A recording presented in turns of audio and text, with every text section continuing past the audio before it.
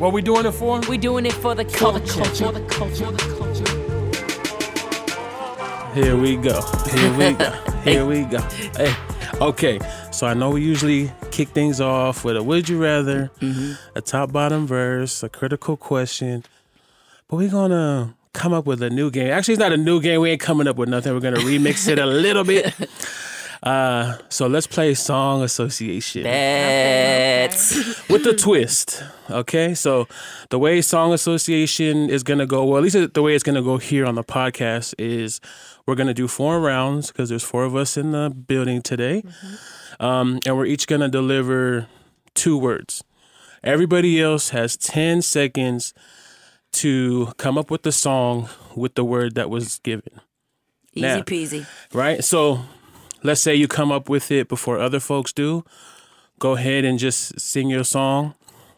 And, you know, then we'll go around the room. But also identify your song.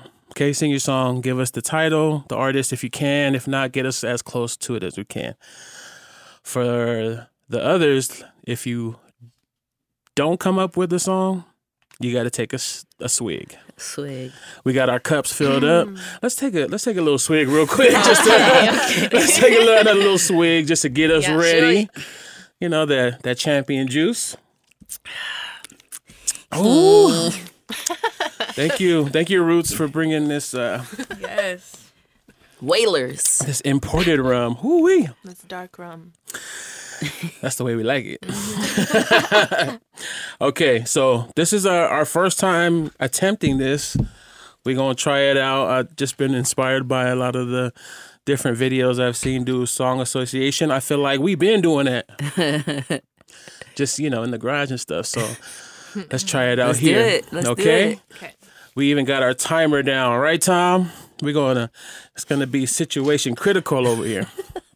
So I'll kick us off. Okay. And then we'll have 10 seconds. Again, if you are able to come up with the song, go ahead and start going. Start blowing. And we'll verify. We'll verify, okay? You got the way you're going to verify is that you're going to tell us the song title. What if we know only a few words of the song? That's cool. As long as you know a few words, you use the word that I give, and you can identify, okay? And it has to be in the song, not the name of the song. It just has to be used. Yeah, it doesn't have to be in the title. It's just let's take that word that's given and sing that part. Okay? All right. Drum roll, please. Okay, here we go. First word. Yoy. Day. Day? Sheesh. What the Day. Okay, oh take a swing. I don't. Bro, do you know a song? Yes. Which one? But I didn't. I was like, should I say it? Because I was trying to remember. It's gonna be a lovely day. Lovely day. Lovely day. Lovely day. Come on. Okay. Damn, that was easy but hard. What the fuck? Right. That's why I love it. It's tight. Okay. All y'all looking at me like, really, bro?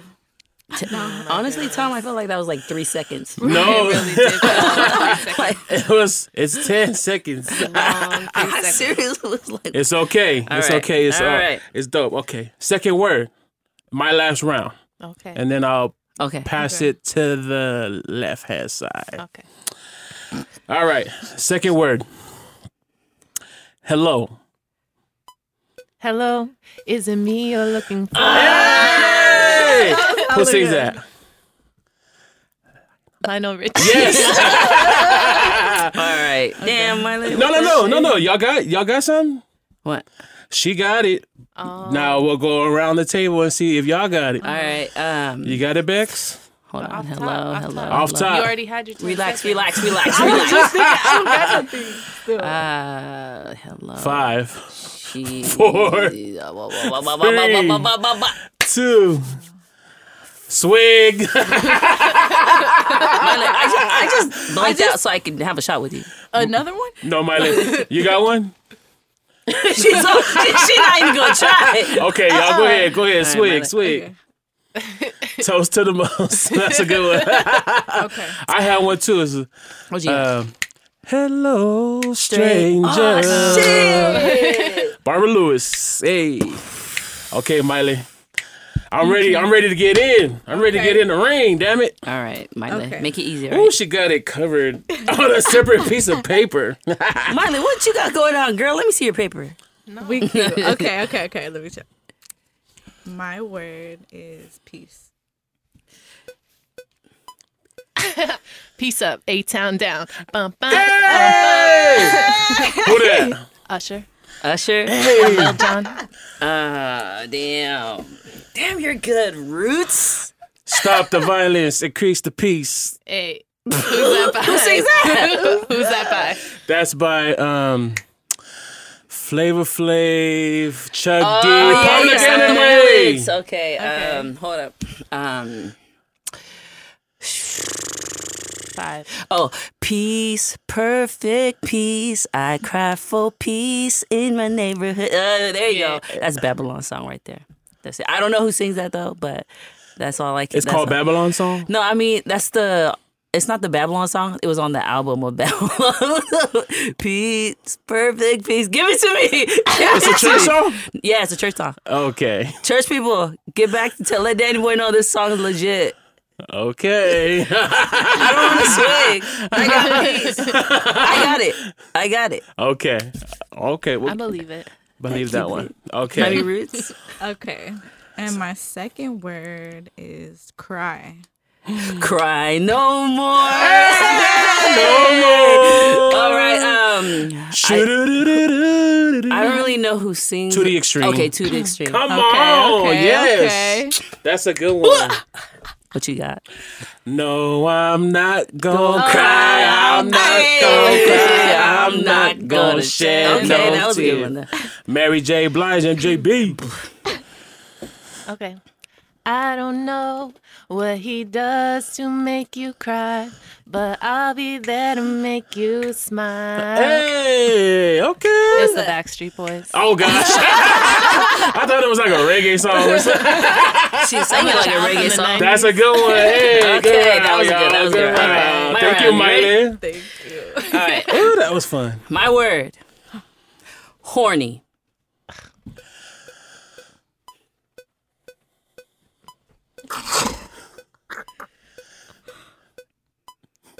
If you're feeling,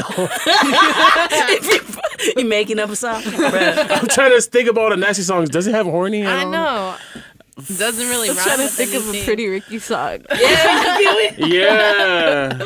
Ah, shit. The times. Oh, All right. what's that song that's like, me so honey? Oh, Too late. We still got a swig. The timer done been done. Okay. Toast to the most. Hey, that is a good one. 2 Life Crew. Shit. Why did I have to swig, though? I said one. You said it after the timer Okay, stopped. okay.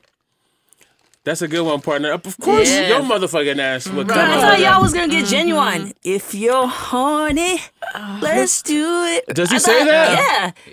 Ride If it. you're horny. Oh, I didn't know it was horny. Yeah, I didn't know that either. Shit. If you're like- horny, let's do it. Riding my pony. Come on. That strap-on pony. It's a pony. It is. Giddy up, motherfucker.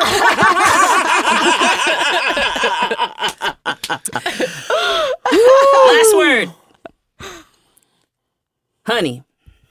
Ooh, honey. I can't think of the other words, but it's that old school song. Which one? Oh, yeah. Ooh, honey, yes. By the Yes. Delegate? Delphonics.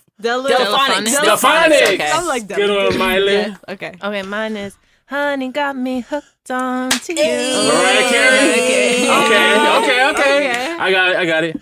Honey, honey, I can see the stars all away from me. That's a good one. Hey, Beyonce.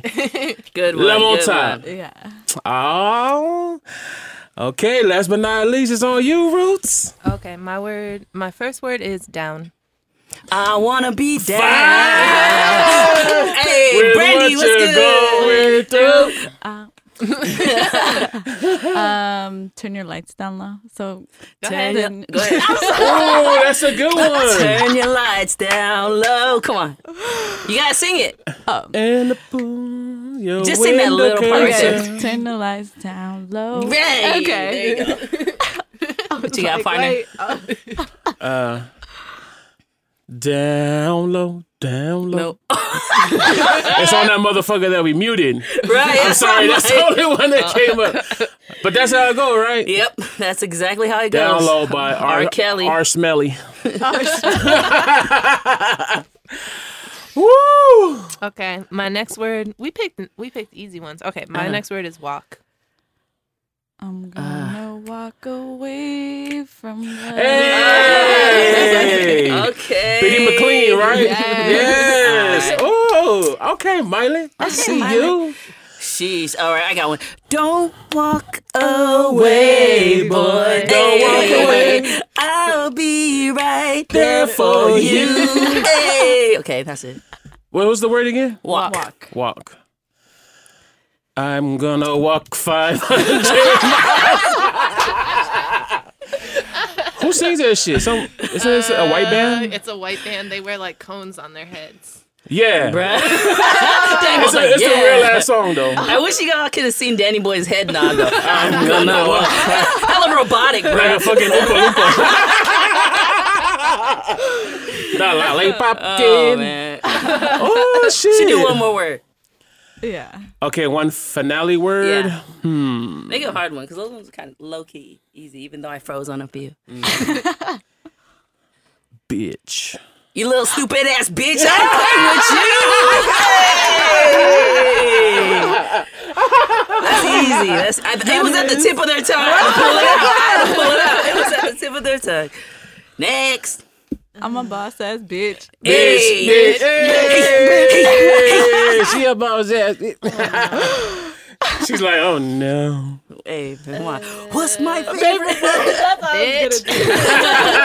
Okay, I'm taking that one. Yeah, that counts. That counts. Okay, thank you. The one I got, bitch, I might be. Bitch, I might be. Bitch, I might be. That's a good one. So that was that's our little remix right there. This is a fun way to, think about music, but also get a little nice buzz in the morning. How'd y'all like that? Did y'all like that? Y'all dig That was that?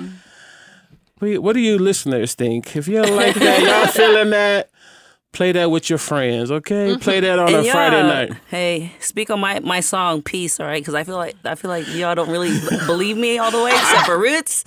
I believe you That's though. all, okay. I I just just know the artist, but I knew it had to be a legit-ass church song. song because I'm like, ooh. you was feeling the spirit. Lightweight. Lightweight. Should we do one of our regulars just to, Like a top bottom verse. let's do it. All right. Just to bring some familiarity. That's something we wanted to try out real quick, some spice. See if it worked. Y'all All feeling right. that? We got some spice. Now we need some rice. Yes. Make it right. nice. That would be a cool game. Top bottom verse. Okay, we've already used this person before, but we're gonna throw him out again. Jason Momoa. His wife, Lisa Bonet. Bonet. Bonet. And Lenny Kravitz. Her ex-husband. Her baby daddy. Wow. Or y'all can just say all of them. All could get it, huh? They all can get it. So for me, I think I would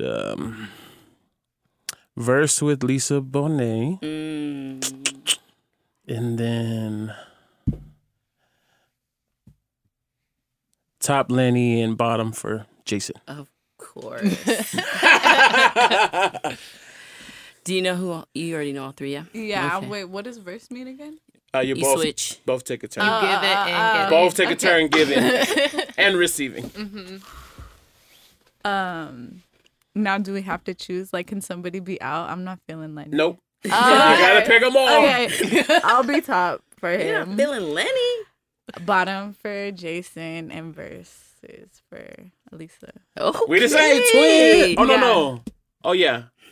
Bottom You for bottom for Jason, Jason, right? Yeah. Yes, because I want to look back at him. She's so I'm weak.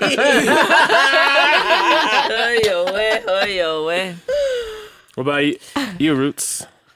Well, this is what came off top, but now that y'all are describing it, I'm like, I'm just gonna give my original answer, which was bottom for Lisa, top Jason, verse Lenny. Okay, I like that too. There's Lenny. I like that. And you, partner? Okay. I would verse Lisa. And then I would bottom for Jason. And then top for Y'all are triplets. Lenny. Yeah! Trippies! That's why when y'all were talking about it, I was like, oh, it does sound nice, but I'm gonna just stick with my original. I mean, either way we go, we ain't losing. That's true. Right. Y'all seen Zoe? I mean, you know, they're just beautiful. Right. Yeah, there. That was a good one. That was a good A little one. hot this morning. Right. Shit, I'm ready to take this shot. What it do, Kaipo? Welcome to For the Cultures Podcast. I'm your host, D-Boy. And I'm your host, Bex Bumble. Hey, man, and it's been a hilarious first 15 minutes, right, of the show, man. It's cracking. We got two special guests with us in the building. We have Maile and Ruta from Sister Hello. Web, Mana Pacifica. Thank you. Whoop, whoop. Thank y'all for being here. How y'all doing this morning? Great. That rum kicking in. We might need the fans one time. Okay? I'm like, where's my Ely? I'm sweating. We have an Ely here. We'll get it. It's Danny Boys. It's somewhere. We have it on standby. I'm good. Yeah. I'm happy to be here. I'm happy to Returning be here with guest. Maile. Yes, it's good to have you here, Maile. Ruta, you're a returning guest, and this is your first time. So don't be Excited. nervous. I'm not. That rum got me feeling comfortable. Okay. That's what's up. Okay, so could you tell us a little bit about yourselves and the organization you represent? So we are Mana Pacifica. We're a doula program through Sister Web. Sister Web is a San Francisco doula network. So we provide free doula services to Black, Pacific Islander, and Latinx families. But Mana Pacifica is our Pacific Islander program that's run by Ruta and I. And as a doula, I really hold birth, on a pedestal because it sets a precedent, of life, I feel like. And I think everybody should have a positive birth experience. And as a doula, I'm pretty much the support person that helps, walk them on that journey or path. I advocate. I support physically, mentally, spiritually, whatever families need. And I'm here for the community. My lived experience, influences, the work I do. And yeah, I just feel like everybody should have a doula because the hospital system is, not meant for us. So I'm a first line of defense for all brown babies. That's what's up. That's what's up. I love it. Great to meet you.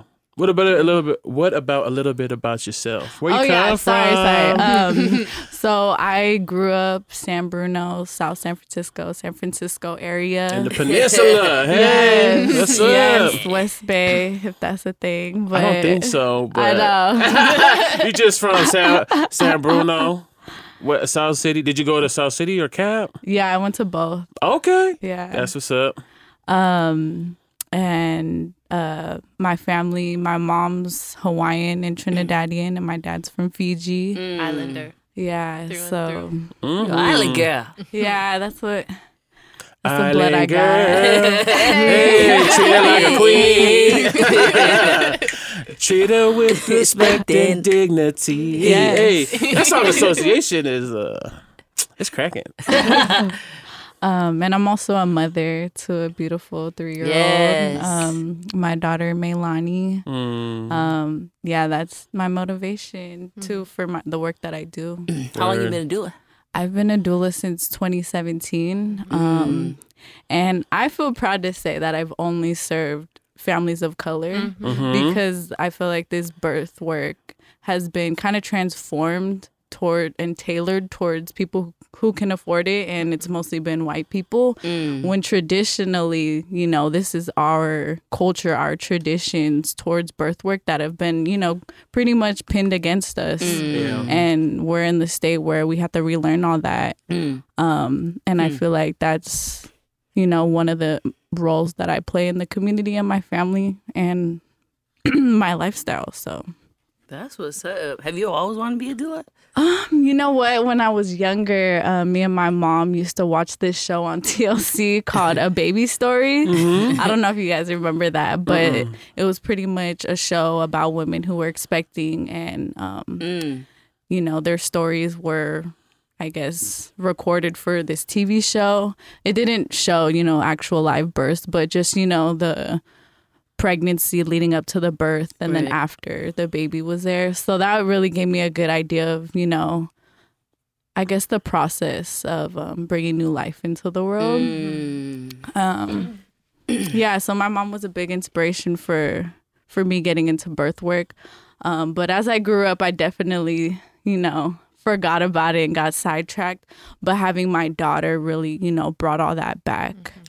And this journey as a birth worker, I felt like it's really been, I guess, my ancestors calling me, because it's just been like a full circle, like, you know. Did you have a doula when you gave birth? I didn't have a doula, but I had a family nurse that would basically, you know, come to my house and, you know, put me up on game about everything. Nice. So, and that's pretty much what I do. So, nice. Yeah. Great to have you here. Great to have you. And how about you, Roots? Danny boy gave you the eye. Who you be? Who you be? My name is Ruta. My family's from the city and from Samoa and Fasito Outa and Maile. Yeah, I'm the other half of Mana Pacifica. I was so grateful and happy when Maile called me up to be like, what's up? Do you want to do this work and get paid for it? I was like, yes, I really do. So I've been a birth worker since 2013 when my godbaby was born. I didn't know what a doula was.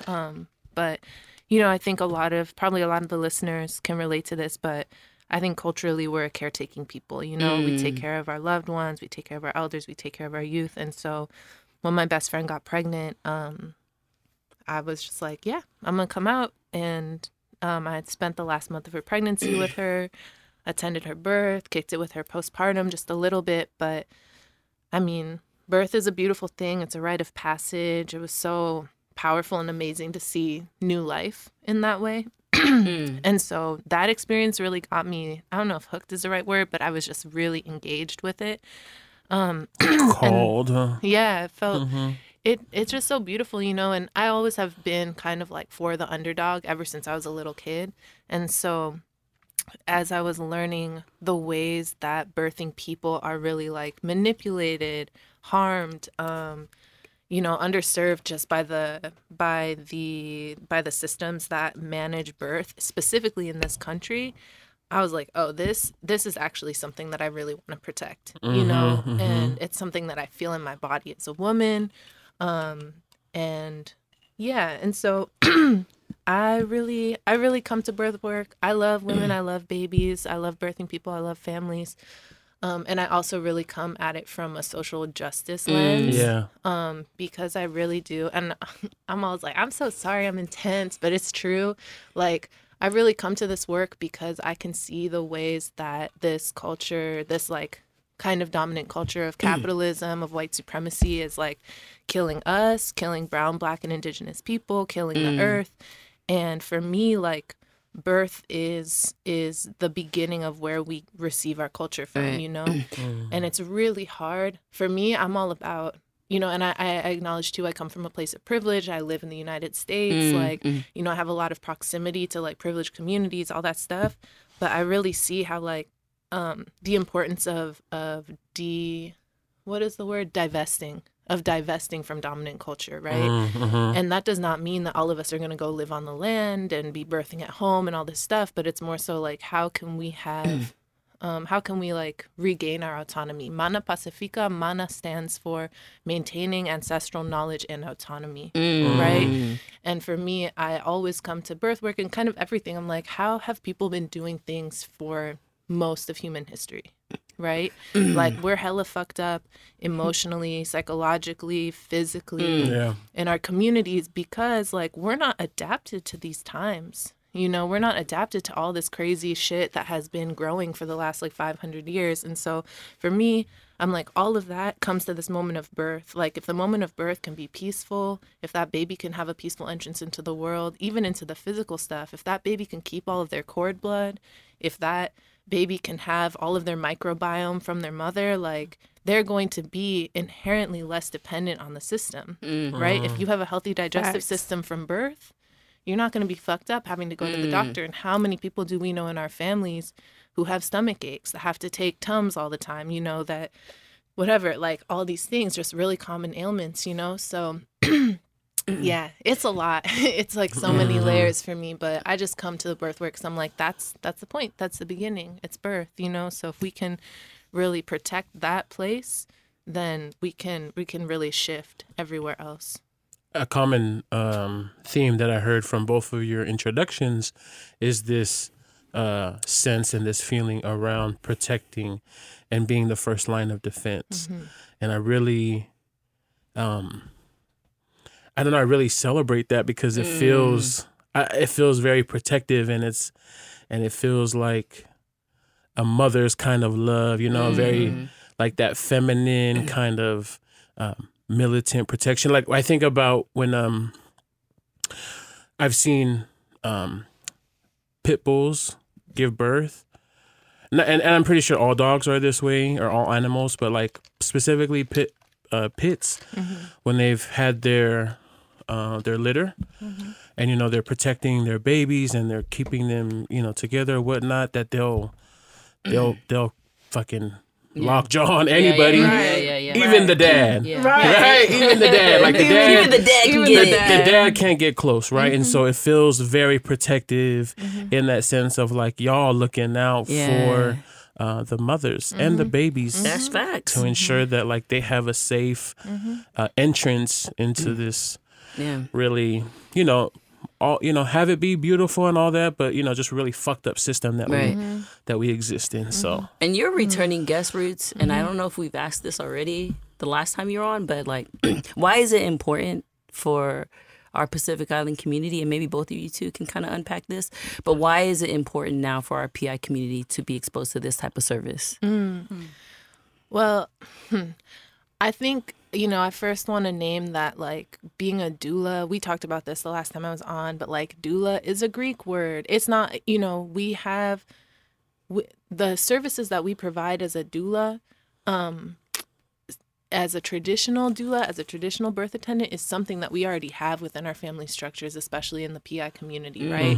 Like, inherently, we've only been colonized for like 300 years max, if you look at like the whole Pacific, right? Maybe that's not right, but like it's a short period of time, right? So we have, not too far back in our lineages, like, our aunties are supposed to know about this. Our moms are supposed to know about this. You know, my granny delivered my father and all of his siblings. Or, I'm sorry, his grandmother, right? My granny's grandma, or my granny's mother. And so, like, this work, it's a reclamation. It's not a learning, right? It's a remembering. It's not a learning. And I feel like a lot of the work that Maile and I are doing is more about, like, you know, I don't like to feel like I'm teaching anything. I'm like, here, you hold it. Like, what do you know? You know what I mean? And so I think that it's really an important time for the Pacific Islander community now, because it's like, we've been put on game enough as a community about the systems of oppression that are fucking us up. And we like are at a place where we can really see,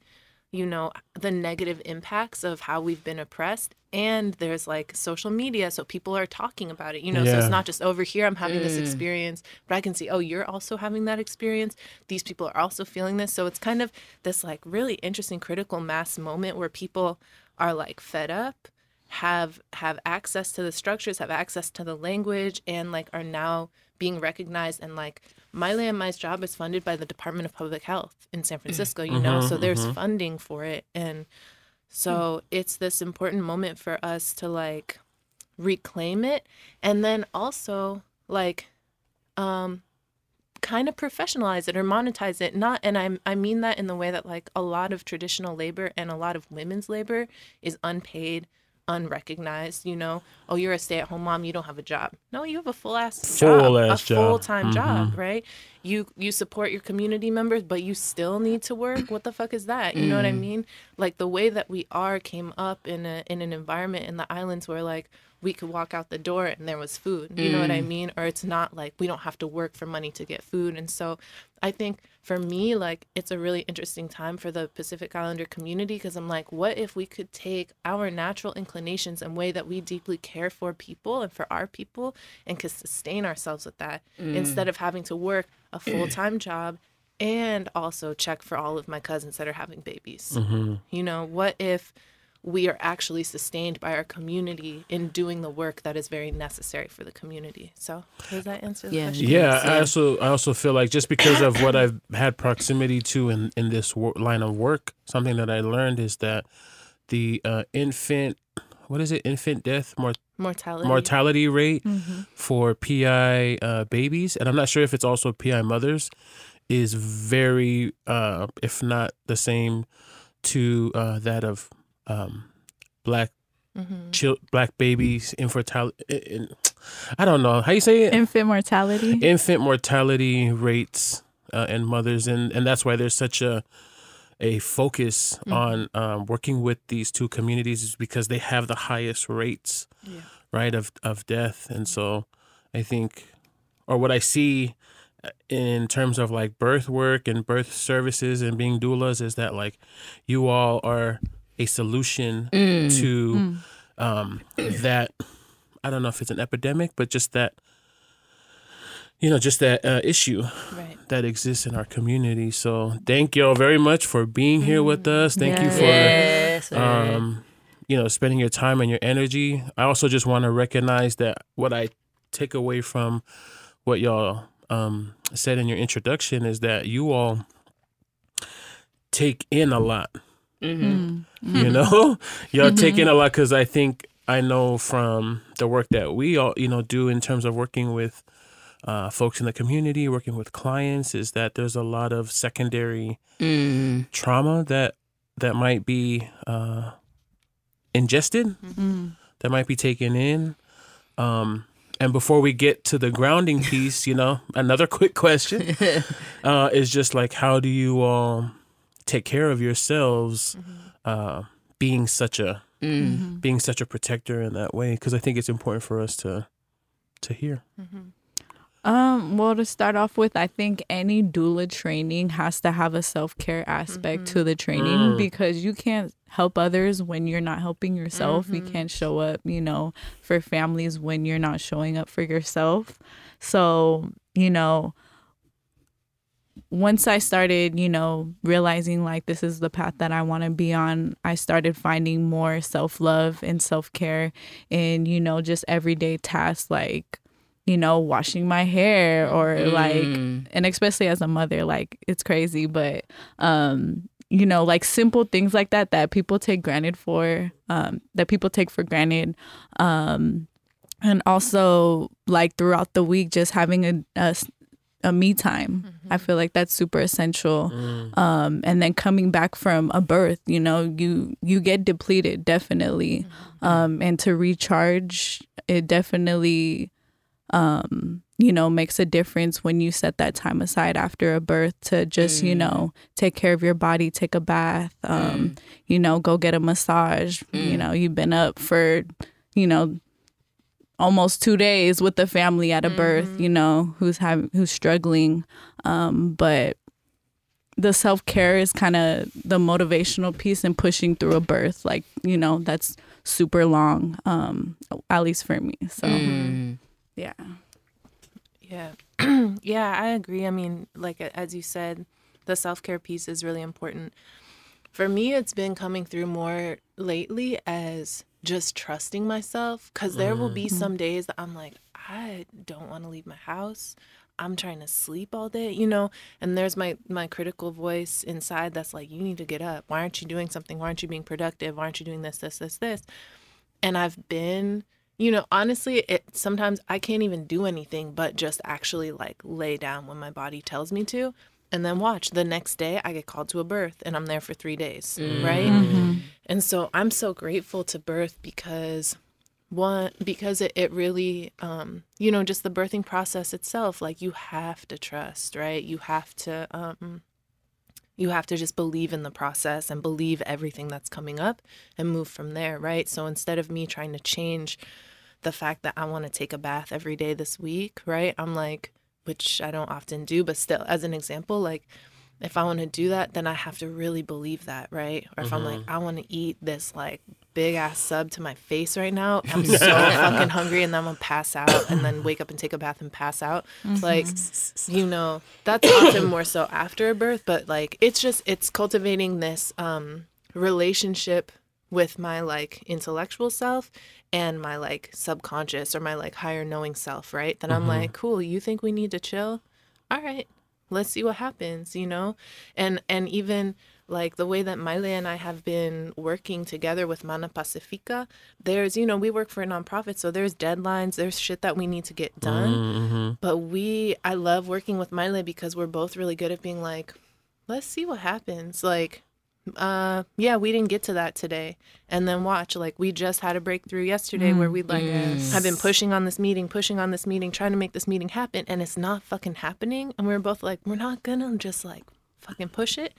And then someone will talk about them later, but this organization, kick-ass organization in San Francisco, came through and was like, we want to work with you and make this meeting even better than we could have even imagined it. You know what I mean? Right. So it's kind of trusting that timing of birth, trusting the babies, because some doulas say like the babies call us, it's not the moms, it's the babies that are like, I want you to be my doula, right? And so, and the babies, for me, I'm like, the babies are talking to angels, they know what's happening, like they're just running the show, right? And so it's really like connecting to spirit and just being like, cool, whatever needs to happen, I'm just a vessel, I'm gonna watch it and listen to it and be present. And so that's been my self-care practice, is like not being too critical. Word.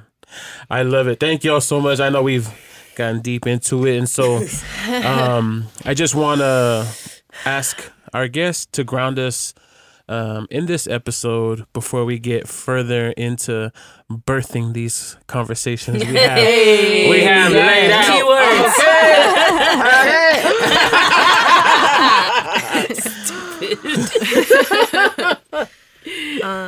Okay, I will. Maile and I talked about this. I talked with you all about this.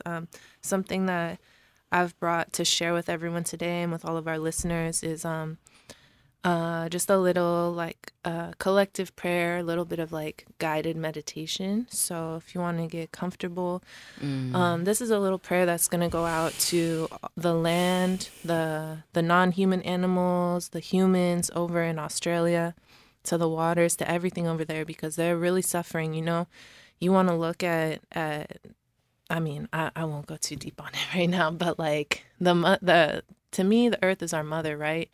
You want to think about how we treat the mother. Like, look at how she's crying out in Australia, right? So there's a lot of stuff we can do. You can send money, you can send resources, but something that everyone can do all the time is we can use the power of prayer, right? So I'm just going to kind of read through this thing. We'll just do a little quick like visualization, sending a lot of healing energy to Australia.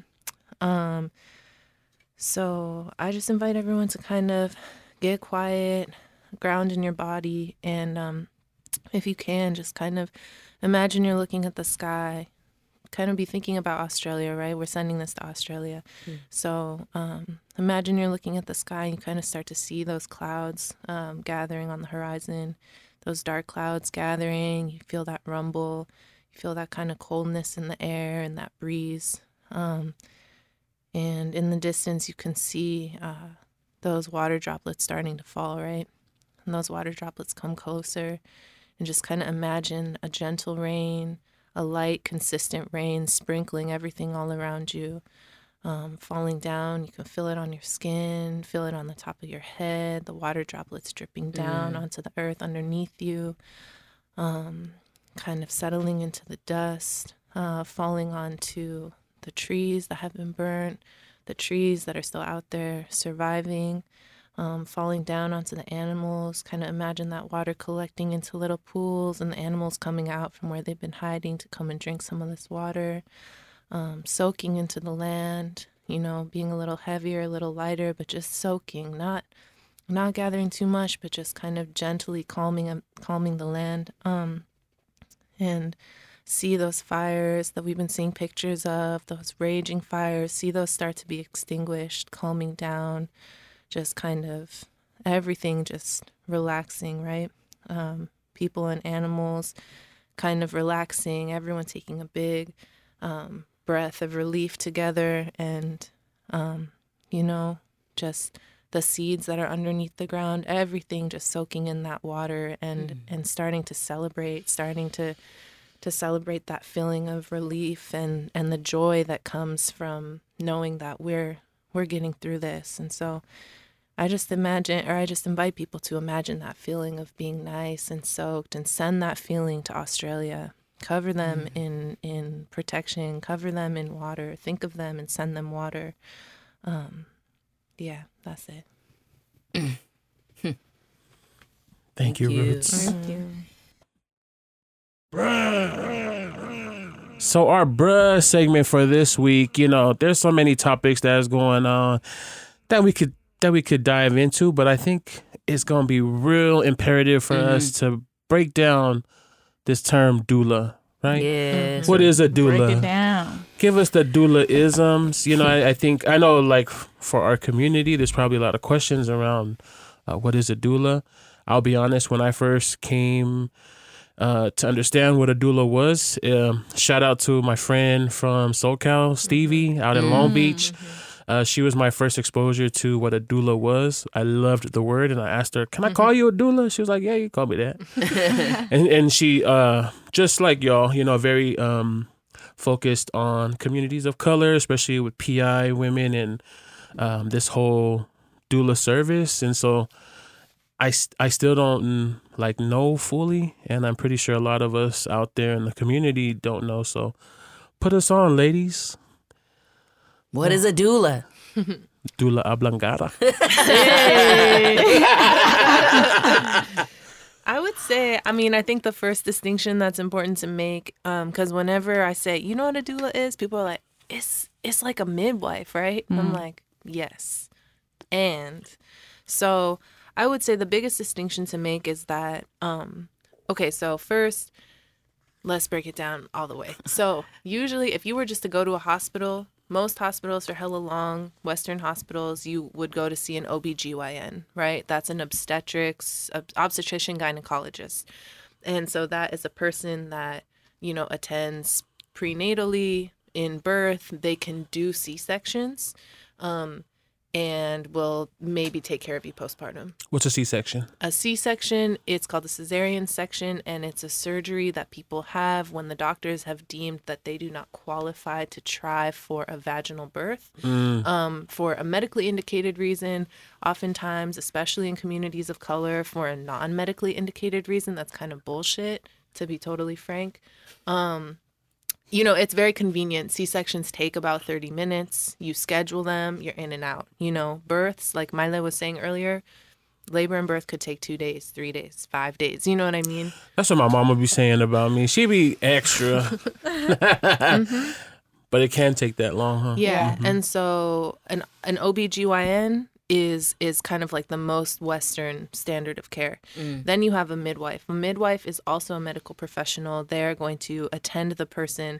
A traditional midwife, so there's a traditional midwife and then there's a hospital midwife, right? A hospital midwife is closer to an OBGYN. She works within the hospital. If you're receiving care at Kaiser or at any hospital where they have midwives, you might be seeing one midwife for your prenatal care. But when it comes time to go to your birth, you get whoever's on shift. You know what I mean? So I could have been seeing this one midwife, and then when I roll in, it's someone that I've never met before. And when her shift is over, if I'm still in labor, a different midwife's going to come in and she's going to pass off my care, right? A traditional midwife is, you know, someone like in Samoa, it's called the fa'atosanga, right? That is someone who will attend all of the prenatal visits. I worked at a birth center on the border with Arizona and Sonora, Mexico. And so we attended all of the prenatal appointments. We labor sat with them, which means we kick it from the beginning of labor until they're ready to give birth. We attend the birth. Midwives do like receive the baby, right? They are trained in neonatal resuscitation. They are trained in administering certain kinds of drugs, but they're not going to, out of hospital midwives are not going to give you like Pitocin to make your labor faster, right?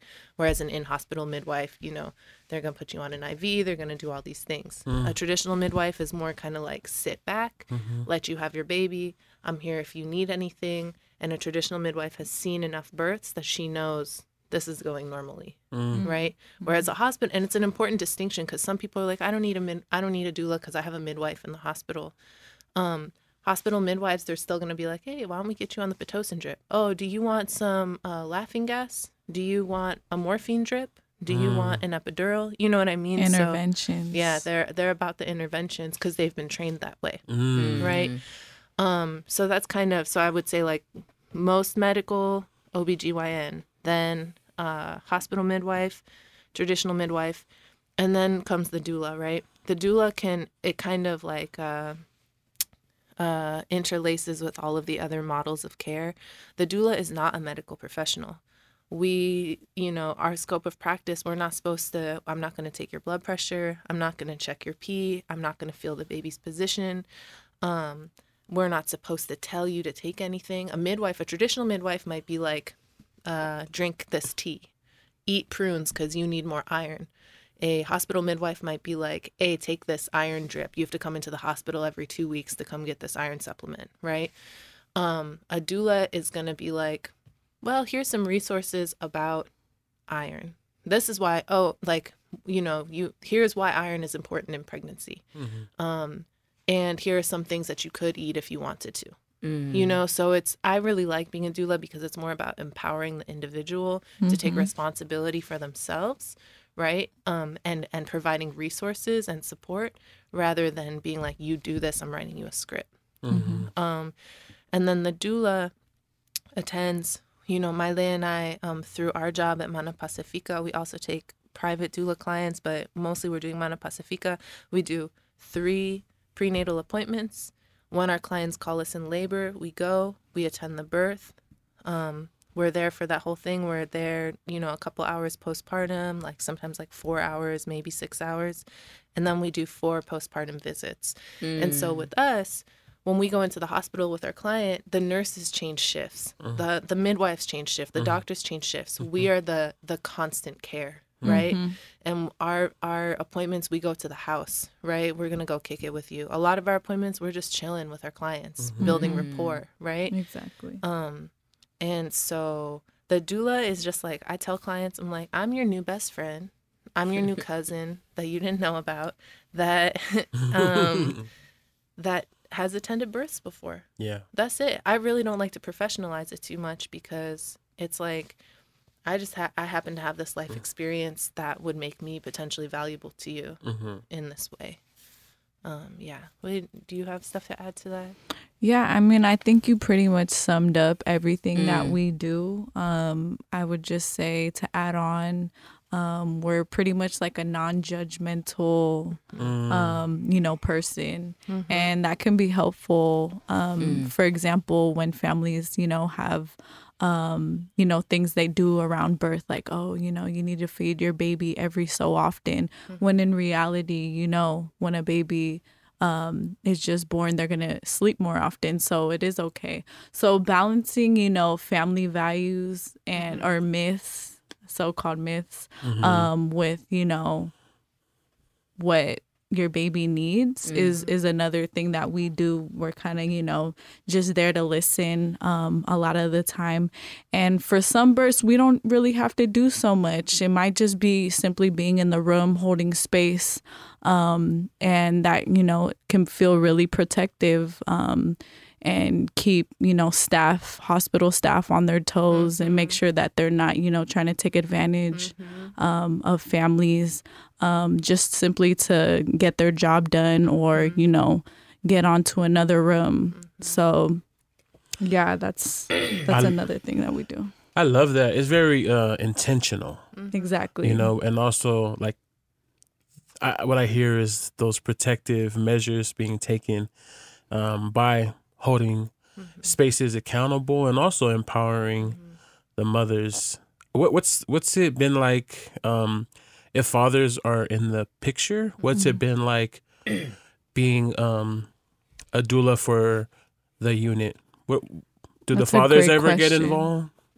Yeah, definitely. I feel like when we come and serve a family, we're serving everybody. Not only are we, the doula for the mother, we're also there telling family members, like, educating them and telling them, check in with this about her throughout the week. And like, for example, our first birth for Mana, we had a father who had no idea what was going on in the room before we came, and no nurse or doctor, sat there to explain and ask him, like, do you know what's going on? So when we rolled up, we pretty much had to catch him up and teach him how to read, the heart monitor and the contraction monitor to see, when she's contracting.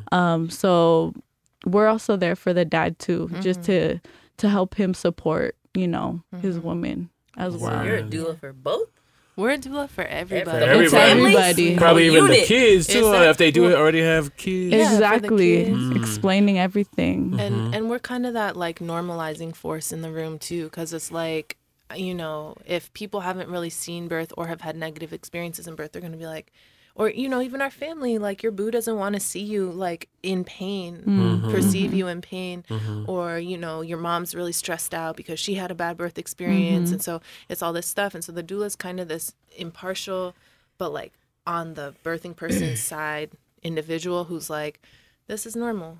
Yeah. This is good. It's normal, and it's that kind of moment that all of us have. Like, honestly, I have friends who are like, people need doulas for everything. Your doula is just your support. You know what I mean? So it's just like, imagine if something stressful is happening in life and you just have someone there that's next to you, puts an arm on your shoulder and is like, hey, it's chill. We're good.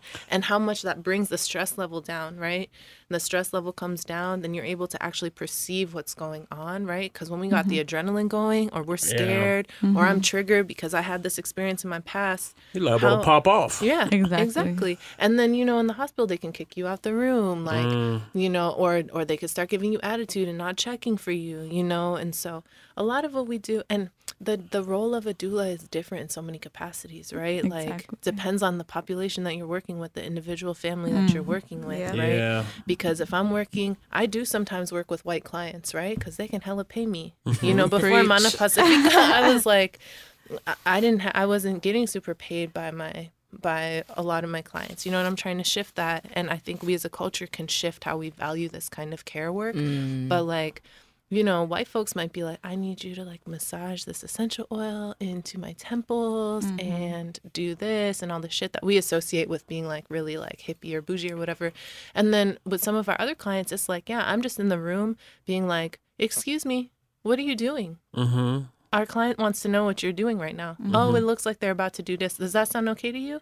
Okay, are you sure? And I have to, sometimes I'm like, I'm sorry, y'all. I'm this kind of doula. They're like, it's fine. But I'm like, are you okay with this? Just establishing consent. Because that's someone's body, So, Can I ask this question of like, because a friend of mine was talking about how, in therapy, if you go see a therapist, you may not be feeling that therapist. You can move on to the next, right? You can shuffle through the deck until you find the one that works for you.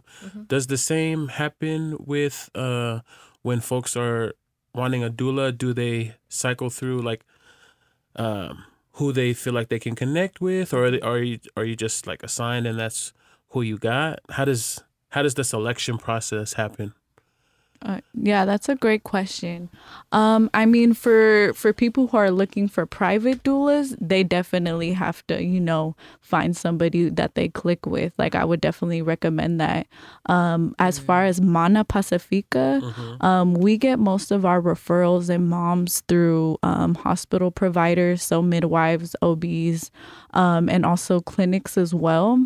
And then we also have self-referral, so they can go to our website and check out our bio, read our mission, our vision, our philosophy, and if that's something that they relate with or can connect with, we set up an intake appointment, and that's pretty much how we let them know about our doula care model, how we work, and see if we vibe. So that's pretty much how we get our clients. And, we've been vibing with most of our clients. So do you anticipate that once this, just once y'all are able to continuously do this, that there will be referrals from other mothers?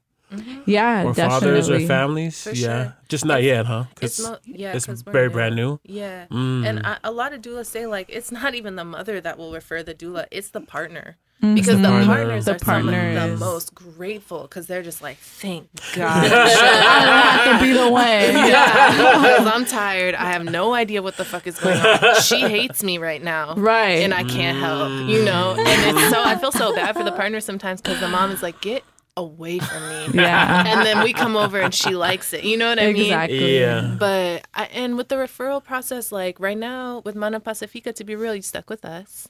And but I think, we are working towards, like, we just right now at this very moment, there's 8 Pacific Islanders in a free doula training that is completely funded. That Sister Web, our parent organization, got the funding for. They're getting a stipend for it.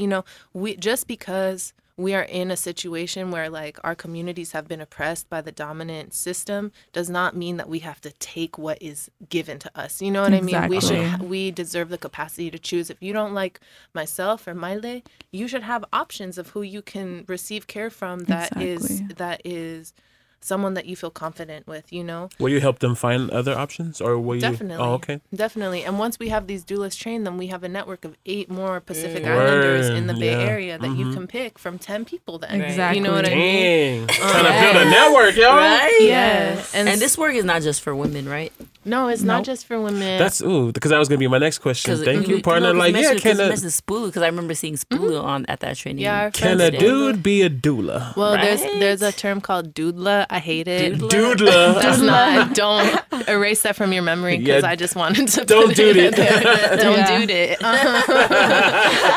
Doodla. But yeah, it's for any gender. It's for whoever's gonna support you. You know what I mean? And whoever they're comfortable with. Right. And like, I didn't become a doula because I decided to become a doula. It's because my friend wanted support. So I went and read a book, and I've facilitated doula trainings, and I've worked with a lot of doulas. And it's like, if you care about people and you're interested in birth, you're a doula.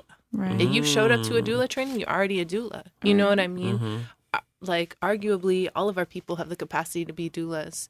It's just in our particular, like, communities, what I see myself and Maile really doing is, like, putting people on game to how to navigate the hospital system so that we can feel confident. So we can say, hey, nurse, okay, you say that this is happening, but I can see on the machine that this is happening. Can you explain what you're talking about? It's just education for how to navigate the system so that people feel confident to speak up and take up space, right? I don't think it's appropriate that I be in some family that I don't know's birth, right? Because that's not how our communities are. We keep our family hella close. So for me, in the ideal world, everyone has someone in their family or closely related to their family that knows something about birth and that is receiving continuous education or teaching themselves how to navigate the hospital system so that we can all be cared for appropriately. Okay. This might be an ignorant question. This will be my last ignorant question in this segment, but I think when I think of doulas, I think of water birth, right? And so I'm not sure if that's necessarily true, because I hear y'all talking a lot about being in the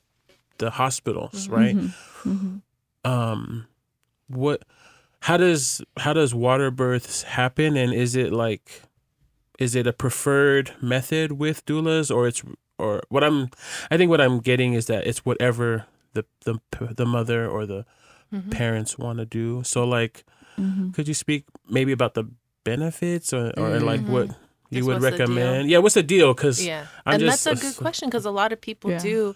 It's because doulas, it's kind of coupled in this whole like natural health movement. So there's the assumption, if I'm gonna have a doula, I have to birth at home. I got to eat my placenta and like definitely breastfeed for like 3 years and birth in the water, you know? No, you can do whatever you want. Like Maile said, we're non-judgmental. That's the bottom line. We're not judgmental, and we're very supportive, and we're informed. That's it. But do you want to talk about water birth? Yeah. Period.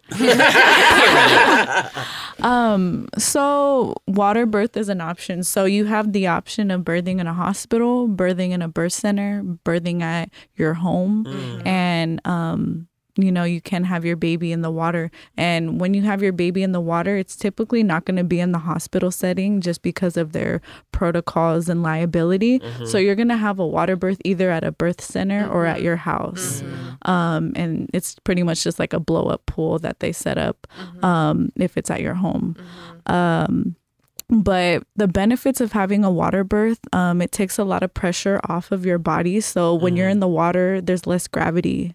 And the baby is in water, inside as well. So that also helps, relieve a lot of the pressure from contractions and allows your body, to expand and also transition, what they call it, from, being 5 centimeters, up to 10 centimeters. Typically a midwife is going to be there at any water birth, as well as a doula. And a lot of women like it because of the calming effects that the water has, the ability to move, and have movement. For example, when you're in a hospital, if you get an epidural, that pretty much numbs, you waist down, so you're unable to get up off the bed. And that's a problem because we need movement to move the baby down, through the pelvis. So that's a big benefit with the water, that fluidity that the water offers. Yeah, I would say too, like the bathtubs, home birth is not as crazy as it's like made out to be. Like I said, midwives are like extremely well trained in neonatal resuscitation, CPR. Like there's a lot that people go through to become certified, especially in California.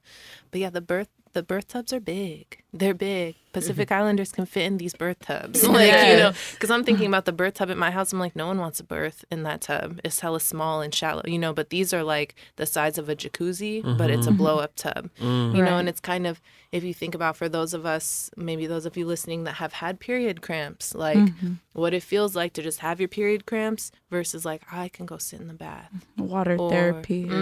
Or even with the doula, someone's massaging my back while this is happening, or someone's just sitting there commiserating like, yeah, dude, this is intense. You know what I mean? Versus being like ignoring you while you're in pain. But water birth, yeah, basically there's those benefits that Maile said that like potentially can make the person more comfortable. There's a lot of times people labor in the water, but they birth outside of the water. Okay. Because like Maile was mentioning, like the cervix, which is the opening of the uterus that the baby has to come through, that's what they're counting the numbers. It goes from closed, which is 0, to 10 centimeters, which is about the size of the baby's head. And between 0 and 10 centimeters, you're having these contractions, right? That are basically like really intense period cramps. It's the uterus like squeezing itself and kind of like squeezing and pushing the baby down, but also like pulling up on the muscles to open up the cervix. And if you can't get from 0 to 10, you can't push, right? And so a lot of times people get kind of hung up in labor because the intensity of the contractions is really painful feeling. And so it's really like, our minds are really powerful. People kind of like tense up, they hold their bodies, they don't want to let their baby come and push on their cervix and open them up.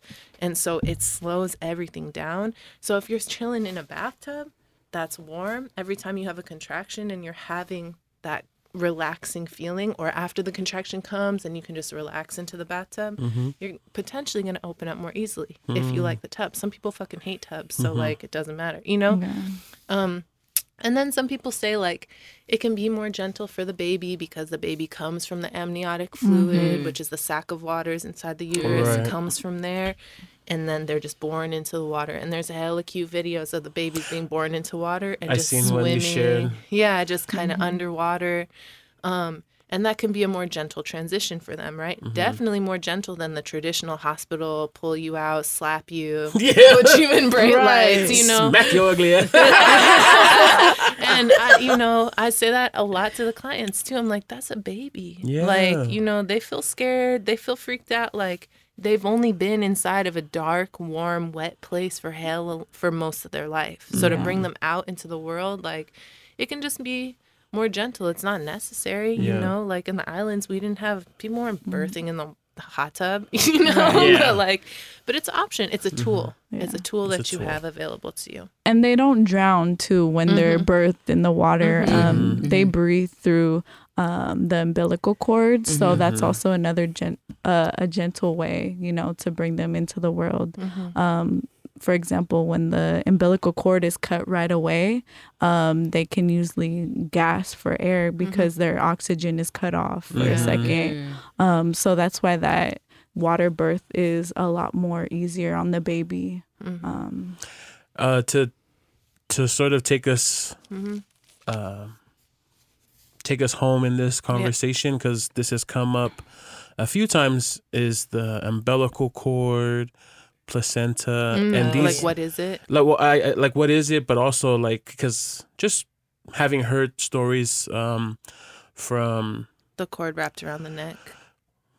Well, we could talk about that too. But I think just like with the with back home in the islands and how like the umbilical cord or the placenta, like those things are not discarded, because I know you shared before that like in the hospital those are discarded, but rather used to either plant, like they would plant on the land or they would plant it in the ocean, and it would have like it would have not magic, but it would just have intention of like the life that was given to sort of give back in that way, whether there'll be like fishermen or to till the land, anything like that, because it's just the same as when we die, like folks who are buried, their body is given back to the earth the way that it was given. And so I don't know, just to share some or shed some light about the importance of the placenta and the umbilical cord and those kinds of things.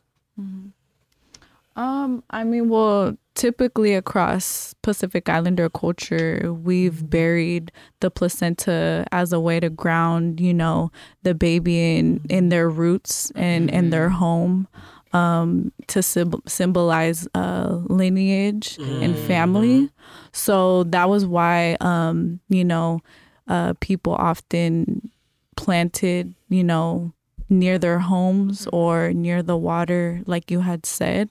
More of, I would say it's a postpartum ceremony,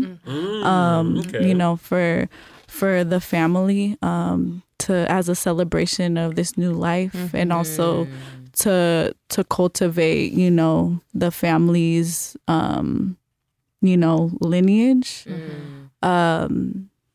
It's definitely been lost, over here, definitely in the mainland, but back home, it's more prevalent there, because over here, once again, like we said earlier, everything's medicalized. Our placenta is now used as medical waste.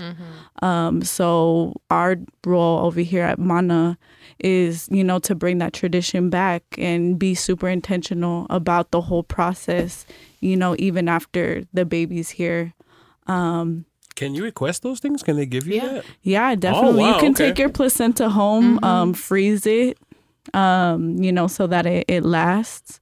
And you could either ingest it. It's not really what, PI people do. Yeah. But, planting it near or around your home or even the water is what we've traditionally done. Yeah. And I'll just say about the placenta and the amniotic sac. So the placenta is the organ. It's the only organ that we grow and dispose of. It's its own ass organ.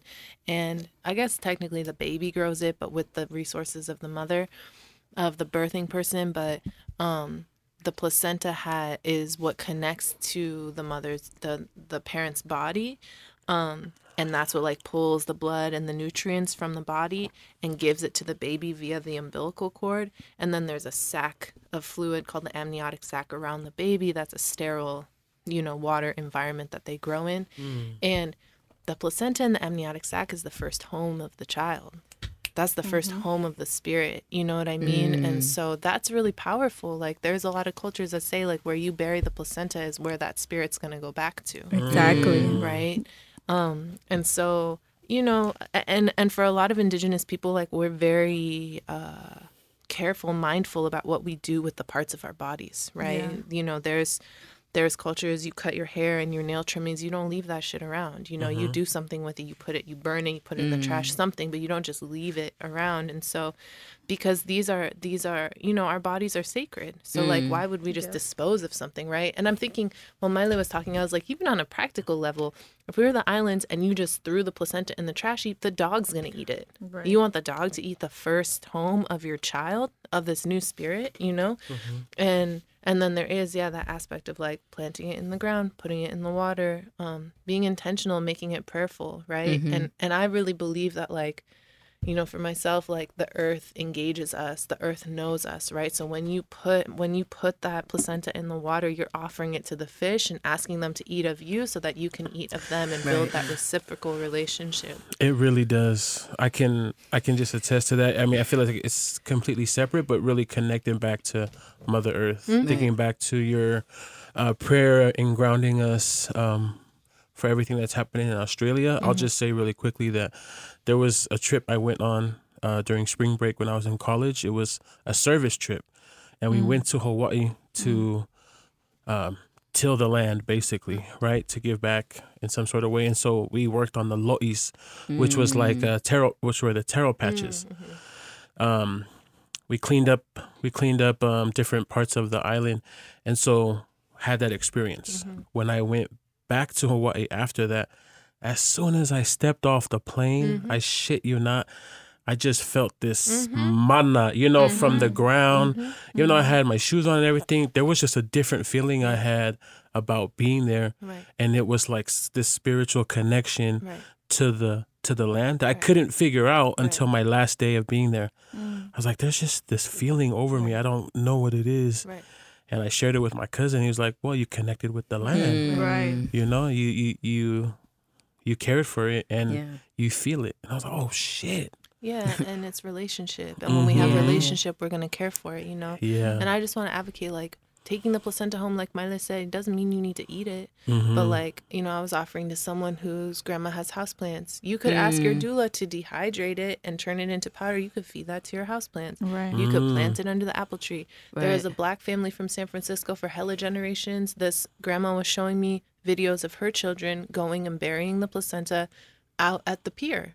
And it's like, because yes, as indigenous people, we are separate from our homelands, but we're still indigenous people and we relate to the earth. Right. And so what does it look like to be like, yeah, I buried my placenta right here. Yeah. You know what I mean? Because this is where I live and this is the land that I have relationship with. You know what I mean? We just recently watched the movie 1,000 Robes, right? Where the male midwife, you've seen that movie, yeah? No. Oh, really, really good movie. We just recently watched it, but the male midwife buries the placenta under the lemon tree, right? Now, maybe you can probably add on to it, or both of you, but what was the whole, what do you think the whole reasoning behind that? Why he buried it under the lemon tree? Because one of the things I noticed is that he would pull from that tree like every so often and grab the lemon and kind of squeeze it, and he would just kind of caress it over his hair. And then he also uses it to fulfill the women that the pregnant women that he's catering to. He's doing actual traditional fulfill. So like, I don't know, like, because I know you just recently watched it as well. So like, what's what are some things that came to you when you were watching that movie? You know what? I'm really all about the blessings. Like I said, the baby spirits are hella talking to angels. You know what I mean? Like they're very connected, and I think our ancestors are watching us. I really like deeply believe in the like spirits that live inside of nature, you know? And so for me, watching the male midwife in that movie plant underneath the lemon tree, like that was a lemon tree just outside of his house, and that's a great example. He lived in an apartment complex, you know what I mean? It was in New Zealand, but like the lemon tree was there, he plants it there, and then he's receiving of the fruit, and he's anointing himself with that fruit, and he's massaging. And so that brings, to me, I'm watching that and I'm like, that brings all of that intention, all the mana, all the blessings from those babies, all that protection of those babies that were born well and healthy, you know? And it brings that energy, and it just like builds, and it creates this bubble of like blessing and protection around the practice, you know? That's true. For myself, when I worked at the birth center on the border, a lot of those moms, because a lot of us were like, ew, that's disgusting, you know? And I understand that, and I respect that, you know?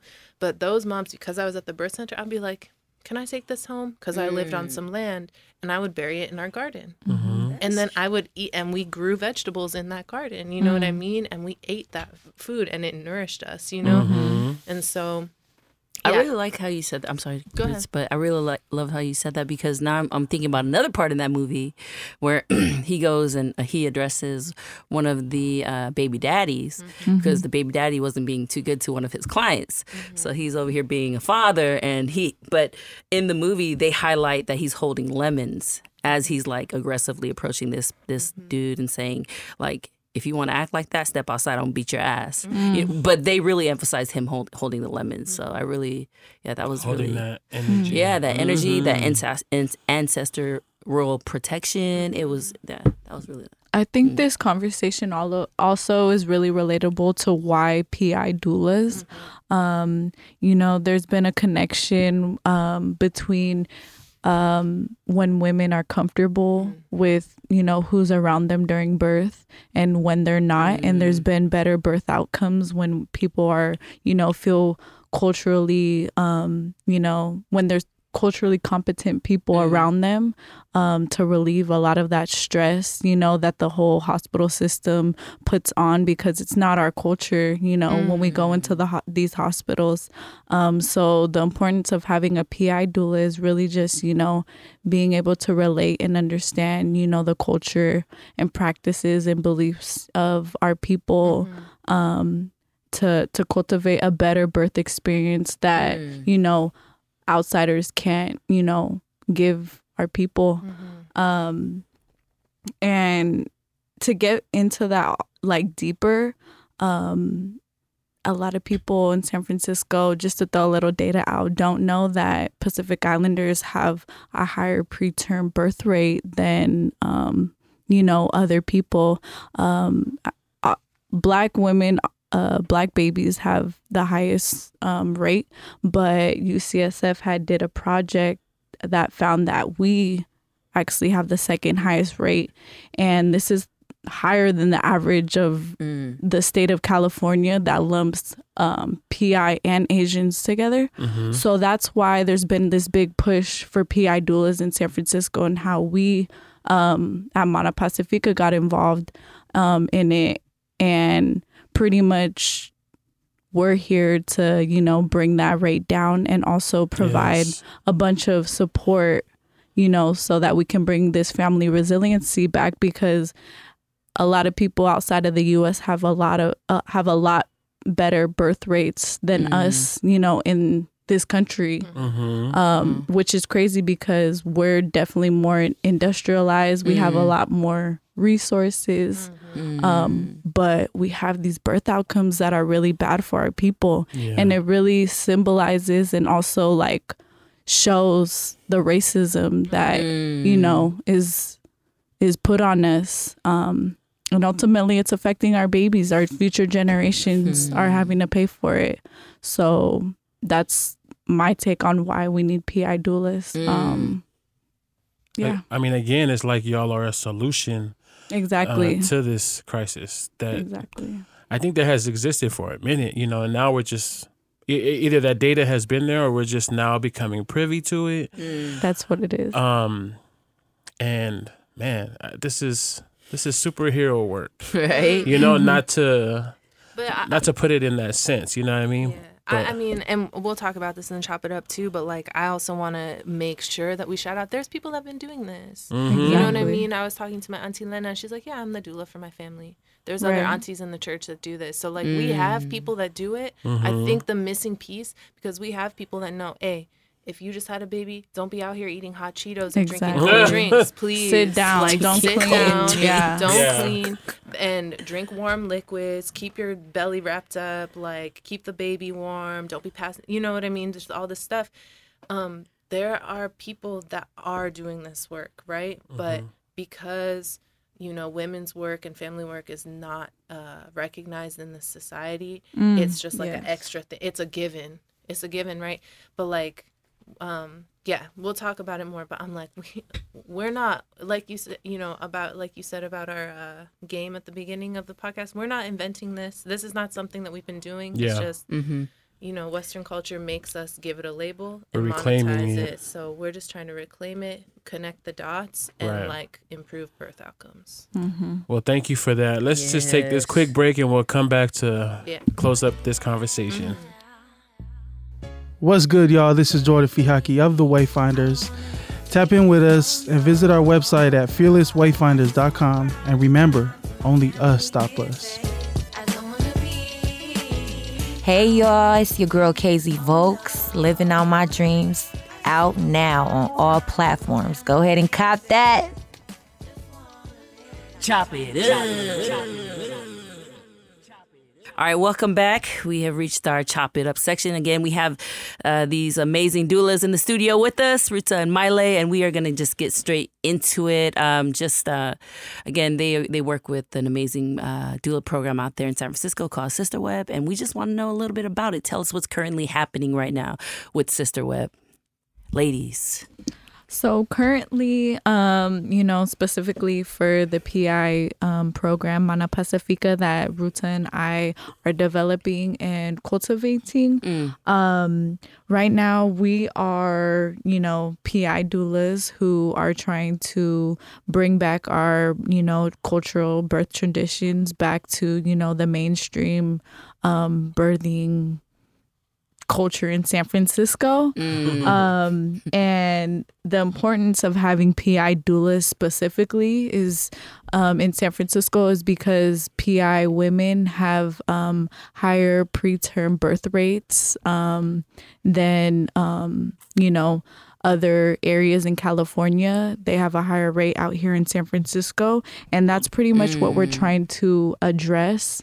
We want better birth outcomes and experiences for our people because we deserve it, and that's you know, historically been you know, we've been, what's the word?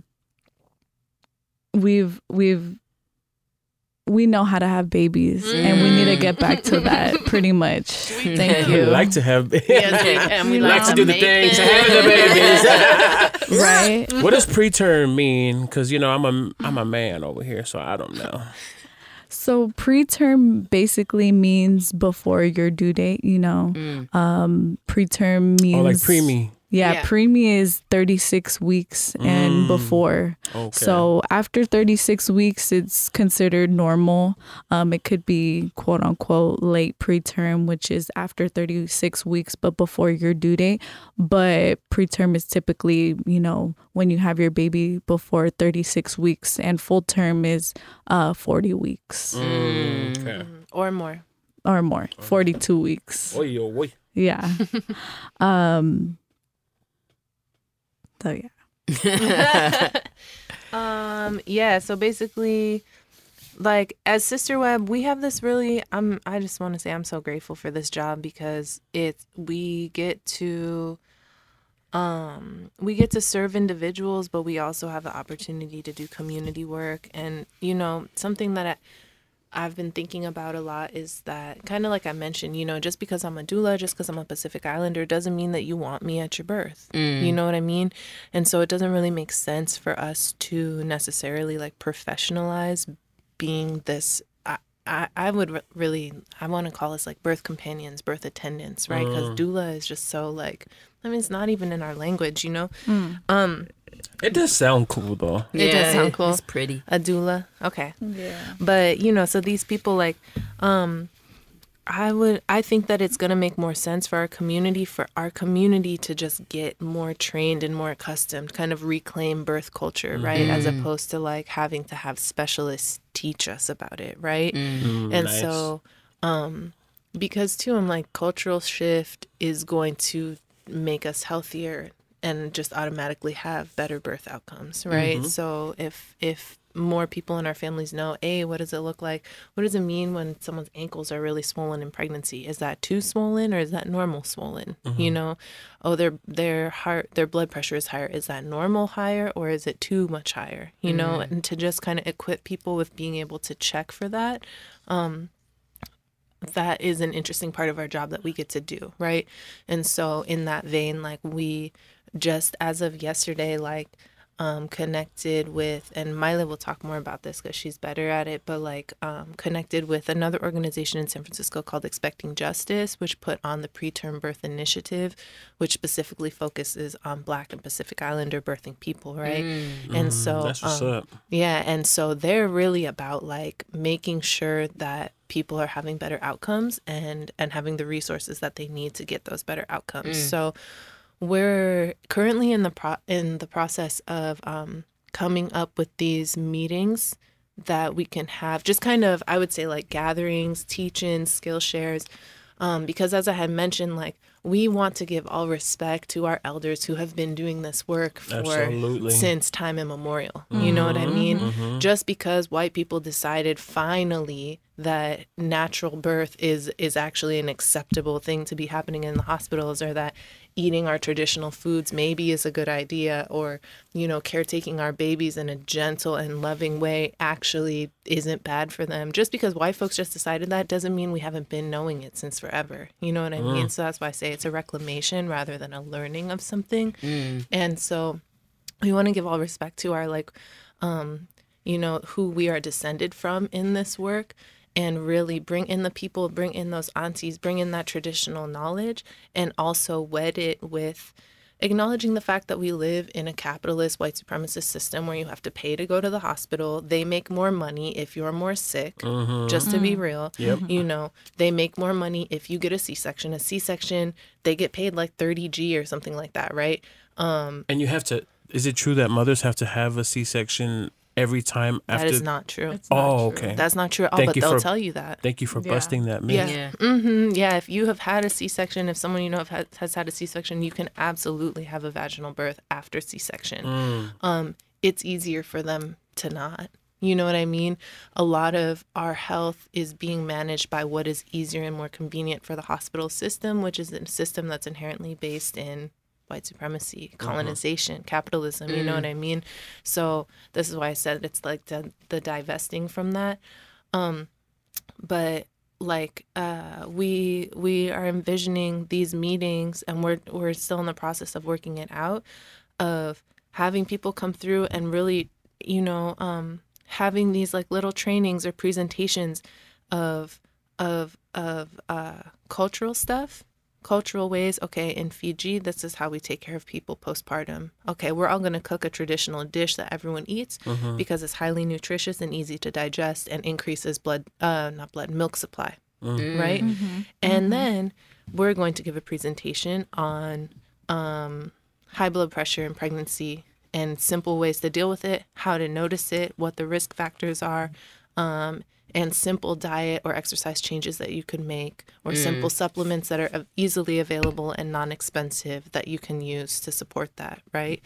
And have both of those so that our people are just better equipped. And in addition to all, you know, all that, another thing that we're doing with Mana is, implementing institutional and organizational change. So a part of Sister Web is, it's called the Champion Dyad, and that's pretty much how we hold medical providers and also doulas accountable for the work that we do. So it's kind of like bi-directional feedback that we can offer and get. So, at birth, not only are we evaluating, the medical providers, but they're also evaluating how effective we are as doulas in supporting, healthy births. And this is honestly a super big, new privilege that we have over here at Mana, because a lot of doulas don't have the opportunity to build these relationships within these institutions and, in the end, make change that's gonna, benefit our people. And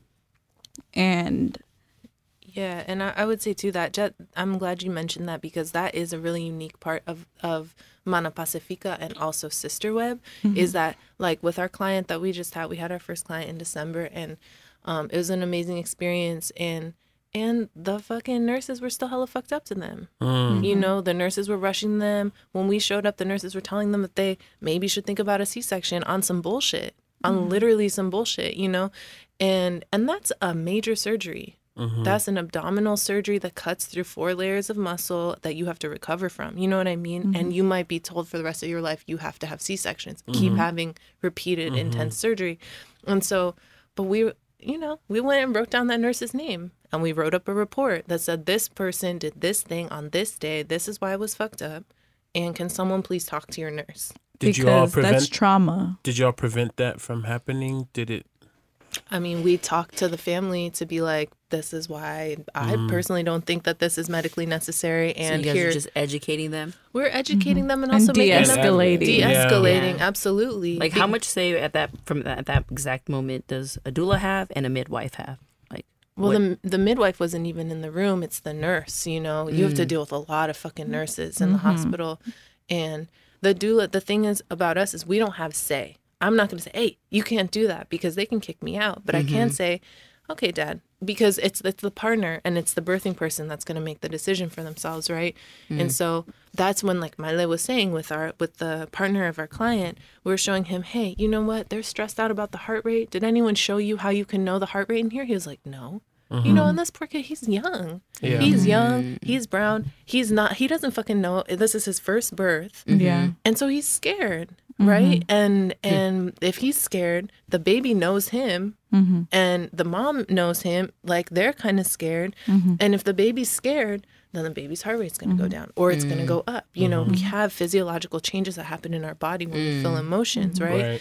And so then we show the dad, hey, you come sit and look at this machine. You can tell when she's having a contraction, because she had an epidural at this point. You can tell when she had a contraction, and you can tell what the baby's heart rate is. So you can look at that, because otherwise you're in the room, the nurses, and especially brown and black folks, the nurses aren't talking to you. You try to ask a question, they're like, quiet you, dismiss you, and then you're sitting there being hella scared. And then when they're like, oh, the baby's heart rate's down, you're already like at 99. So for them to tell you, oh, the baby heart rate's been down, it's like, we're giving people the tools. We're connecting people to the tools. We're not giving them anything. We're connecting them to the tools to say, you come sit here, you be a participating person in this process, because this is actually your birth. And the biggest thing that I always say to clients too, you're a consumer at the hospital. That's a service that you're consuming that you are paying for. Maybe your Medi-Cal's paying for it, but that's still you, and we are trained to go into the hospital and think, oh, that person told us I have to do this, I have to do this. But no, like, so much of doula work is educating our clients so that you can make an informed decision, so that that's your birth, that's your body. And they hate me because I'm like, hey, can we please get, can you just add some sugar water to their IV, please? Because she's tired. Because I do treat it like a service. And that's, we were joking about it after. I was like, that's where I will use my white privilege. I'm like, I'm halfway. I will be like, excuse me, can you please add this bolus to the IV because she's tired right now? Exactly. But I'm like, we could all do that. You know what I mean? But especially culturally, we're trained to be respectful to the people who are in power. But the people who are in power don't check for us. Exactly. The cultural value does not match the circumstance that we're in and we're seeing the effects of it. So I'm Yeah. like, how can we teach our people these are the things you can ask for? These are your rights. These are your rights. You know what I mean? You don't have to do shit that they tell you to do in the hospital. Right. But they will gaslight you and tell you fucked up shit is gonna happen. They will tell you your baby's gonna die. This nurse was talking about, oh, the baby, you know, da da da. They have a really hard time. You might need an emergency C-section. And it's like, bro, no. The nurses left the room and the baby's heart rate went up. Because Exactly. that baby, the mom didn't like those nurses. The baby didn't like those nurses. Right. You know what I mean? So shifting that trust is a big role of the doula, because I think we've historically put too much trust in this medicalized system, and now we're not trusting ourselves when we, you know, are in this birthing process. And that's what, you know, us doulas have been trying to do is, you know, make our clients feel empowered and trust themselves to make these decisions, because these decisions will definitely be made for you and not with your best intention in mind. Yeah. And once again, the data proves that. I want to ask a technical question, I guess it would be, because this idea of privilege coming about, the opportunity to create this program and be able to provide this service. I want to ask, how did that come about? How did that come to fruition? Yeah, great question. So when UCSF conducted a research project in San Francisco in 2017, they discovered that PI people have a higher rate of preterm birth. So Sister Web started off, you know, for Black African American women because, you know, nationally, you know, The numbers right. Right. don't look good for our Black people. But it was surprising to discover that in San Francisco, PI families have high rates of preterm birth, higher rates of infant and maternal mortality. And that's how pretty much we got funding to build this program, because there was a need for it. And I think without that data, we most likely wouldn't have had this big push for PI, you know, maternal and infant health, like we are, you know, pushing for now. That's our job right now through Mana Pacifica to, you know, cultivate, you know, these better birth experiences. We know that it's not our total responsibility because, you know, we can't change, you know, the birth outcomes for every, you know, Pacific Islander in San Francisco, but to help, you know, raise that awareness and hold that space and create this community space for people to come to is, you know, the first step in making that change. I wanted to ask that question. I feel like you've probably already answered that before, because what you're saying is coming back to me, but it illustrates the importance of like disaggregating data. You know what I mean? Because you said earlier that like we as Pacific Islanders, our numbers are lumped with Asian Americans. Right. And I believe you shared something about like the birth rates in the, you know, Asian American community are not the same. Exactly. And so seeing the difference between the two is really important, because this is a clear example of like why we need our data disaggregated so that funding can go towards programming for us that's focused on us. You know what I'm saying? So thank you very much for just, you know, like being the ones in this place and in this position. And y'all hella sound like y'all take this shit seriously. I know you take it seriously. Because it is that serious, you know. I know that, it like really is. in our cultures, we celebrate the first birthday because it's like, okay, you made it past the first year. There was a time and a period where like that wasn't happening all the time, based on whatever, you know, whatever it could have been. And so there's always just this celebration of like the first birthday, we go big, right? And there's meaning behind it, because we weren't. That, you know, our babies weren't surviving. Two important things I just want us to touch on in this Chop It Up section, because I know we've covered a lot, but I don't think I've heard enough about it, is one, understanding postpartum and the doula's Hella important. relationship in that, because I heard y'all share that like y'all go not just y'all are not dealing with families just in the beginning and during the middle, but also in the end.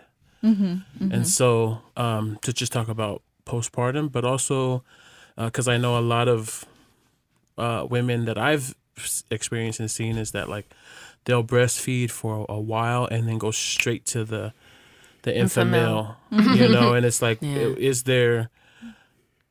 would you promote breastfeeding? You know, so two big things I feel like could really take us home. Okay.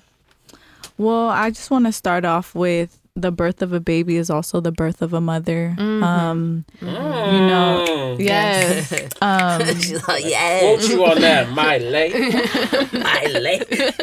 You don't know what to expect until you're expecting, literally. Being a parent is a learning process every day. That's another one.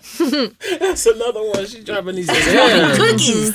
Yeah, so you know, helping a mother transition into this new life is especially important during the postpartum period, especially if they don't have a lot of support or the support that they need from their family, because, you know, there's a lot of expectations. You know, when the baby's here, the mother just has to know what to do.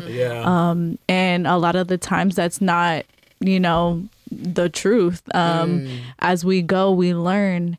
And as postpartum doulas, you know, when we get to that period, we're really there just to listen and to ask, you know, the questions that aren't being asked. You know, how are you doing? How's your bleeding? How's the breastfeeding?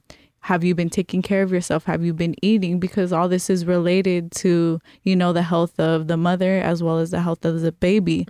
And especially for postpartum breastfeeding, that topic is a big one, because you know, in our community, there's been a shift towards formula, which, you know, it's not healthy for us at all. The best food that our babies should be, you know, consuming is our own breast milk, because over time it transforms into what the baby needs. For example, if the baby is catching a cold, our body can sense that and produce antibodies, you know, in our breast milk to help the baby's immune system, for example. Wow. Yeah. So, you know, I would definitely say as a doula, breastfeeding is the best. But, you know, we also recognize that not everybody, you know, has the ability to breastfeed. You know, to be super specific, you know, women who, you know, might be HIV positive or don't produce milk, you know, aren't able to feed their babies. But there is the opportunity to get breast milk from, you know, donors. There's you know, banks at the hospitals. So your insurance might be able to cover it, or, you know, you could, you know, pay to get your baby breast milk. So really giving people options and education and support during the postpartum is super important. And teaching their spouses to how to support them, because, you know, that postpartum period is work. I'll say from experience. You know, you lack of sleep, lack of self-care, it catches up with you, especially if you don't have support. But when you do have support, it is beautiful. When you have, you know, your aunties, you know, watching over you and, you know, bringing the baby when they're ready to feed, or holding the baby when you're asleep. Doing full. Exactly. Wrapping your stomach.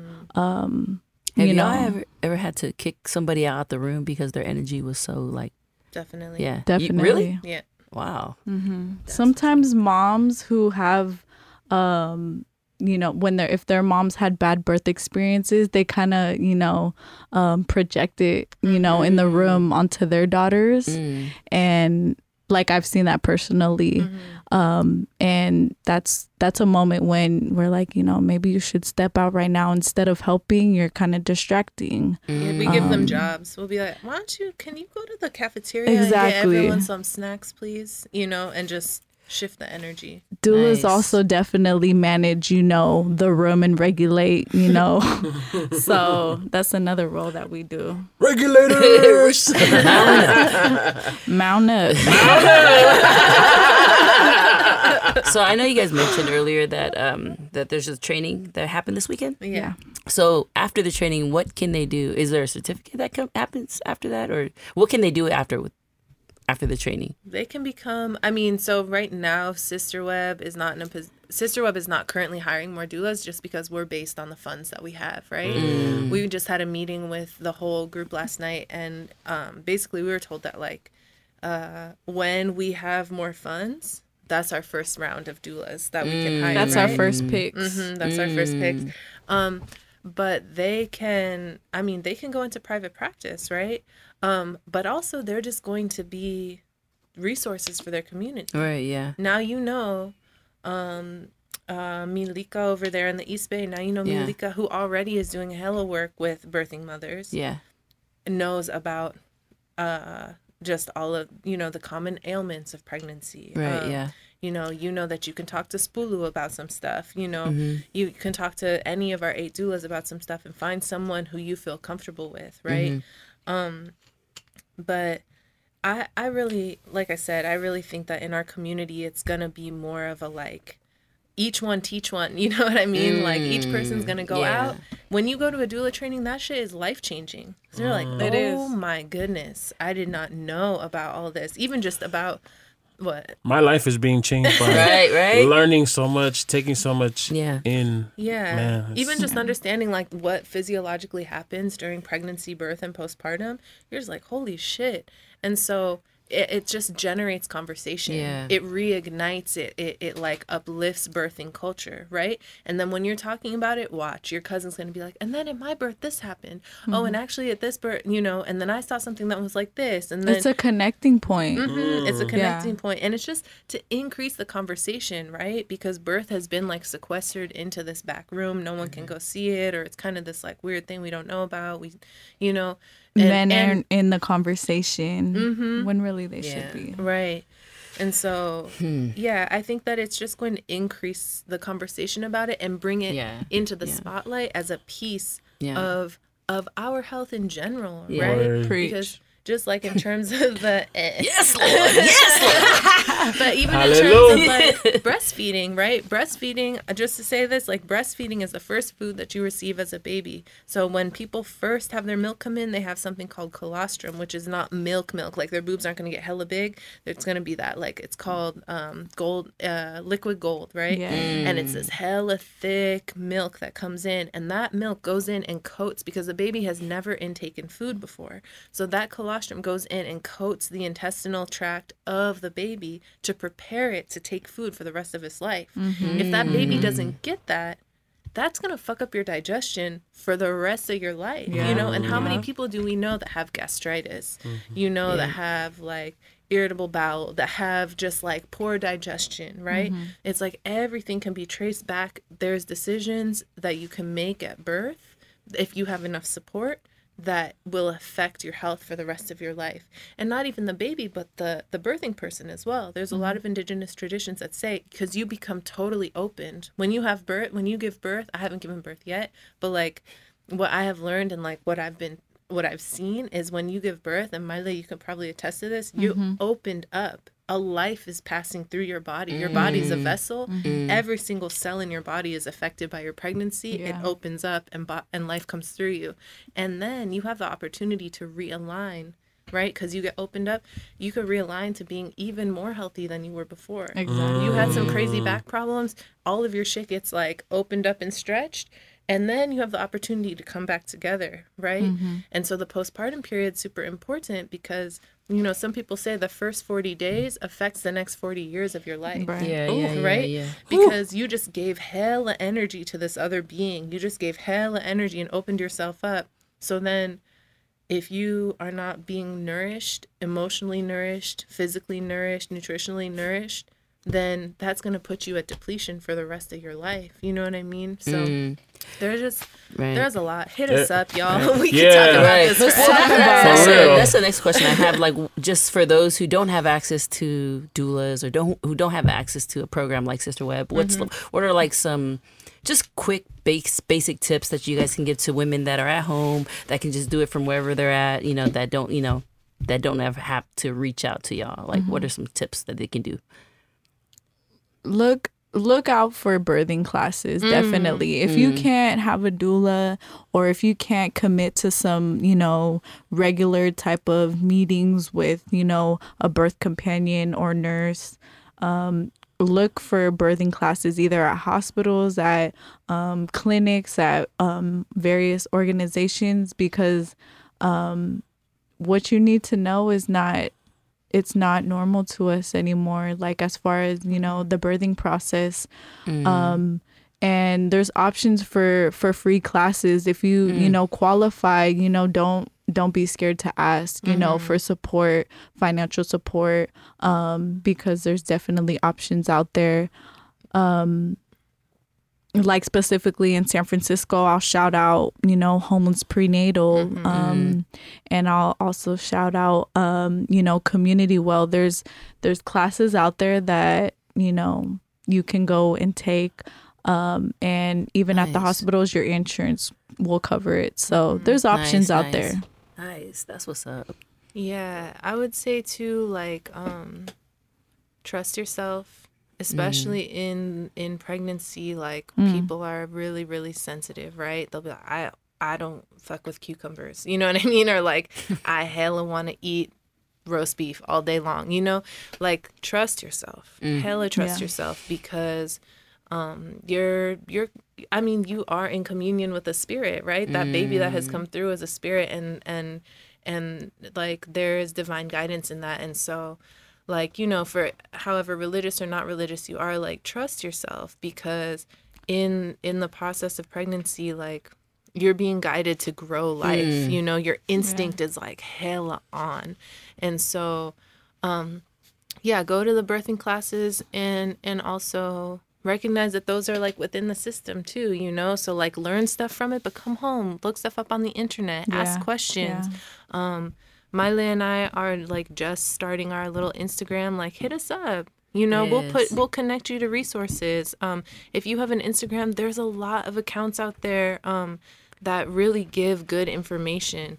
But I think the biggest advice is don't stress. Trust yourself. This is a normal part of life. This is not a medical emergency, unless deemed wise. Right. But most of the time, it's not only physical; it's a mental process. Nice. Trust I love yourself. that. Keep your stress low. Drink water. Eat fresh fruits and vegetables, please. Just like if you need to only just eat an apple a day, like just do it, right? Everything in our body needs water to happen. You're growing a whole new life. Like just drink water, eat.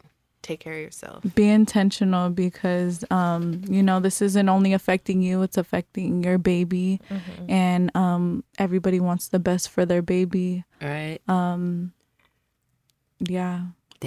Set that foundation now, because it's definitely gonna pay off in the future. And it's an investment. It's a hella investment. Like the decisions that you make, decisions that one makes while they are pregnant, and even when the child is an infant, even in terms of breastfeeding and all that, like you're building an immune system, you're building a body. Like if you take the time now, you're paying into your future, right? You make a healthy baby, you're gonna have a healthy kid. You're not gonna be dealing with some shit for hella long. So it's a really deep, large conversation, but yeah, y'all have given us a lot. Thank you so much. Thank you so much. We're gonna take a break, and we'll be back with our ICUs. Yay. Thank y'all. Are you or someone you know pregnant and interested in free doula support? If so, a doula supports pregnant people and their families before, during, and after birth through education and advocacy within the hospital system, and unconditional loving support in order to help families have the positive birth outcomes and experience they deserve. Mana Pacifica stands for Maintaining Ancestral Knowledge and Autonomy and is a San Francisco organization of community-based doulas providing care by Pacific Islanders for Pacific Islanders. All of our services are free and accessible to families birthing in San Francisco. We have openings all the time, so if you are interested in our support, please visit sisterweb.org/mana-pacifica to fill out a referral form for care and read more about our program.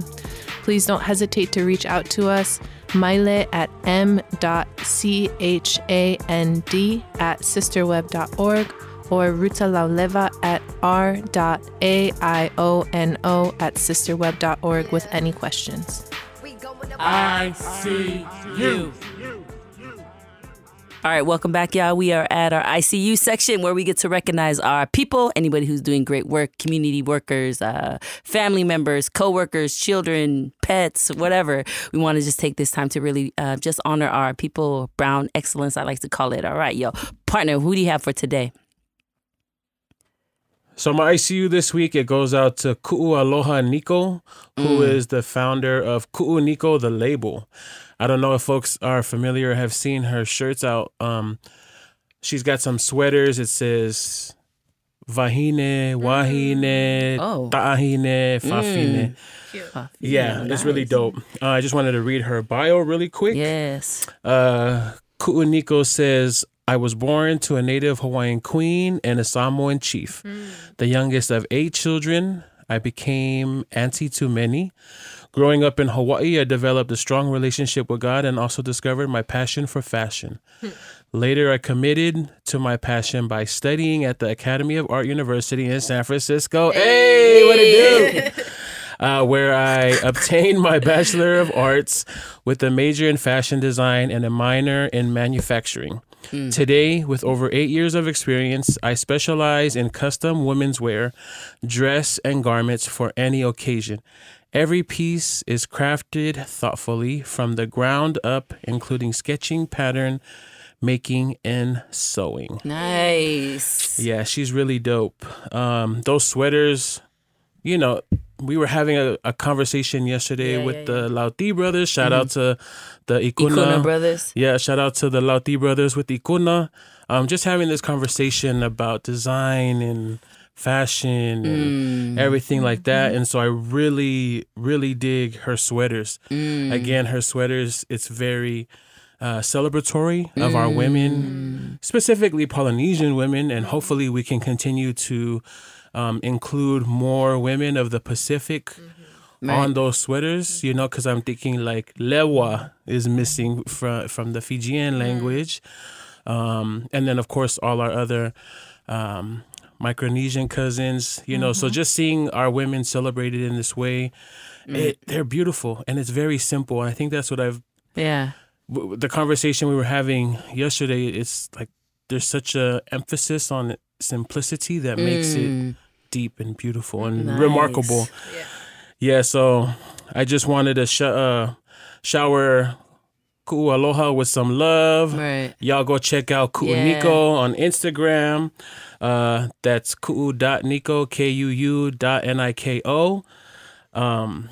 Yeah, go purchase her sweaters. The merch. Her stuff is dope. Celebrate. And I also had hit her up because I wanted to say, like, you know, I want to, where's the Usais at? Because I want to rock it, you know, and celebrate for the women in my community. She was like, I got my brothers, you know, rocking this too. I'm like, that's what we need. You know, true. I'm cool with my masculinity to be able to rock that and be like, and what? You know?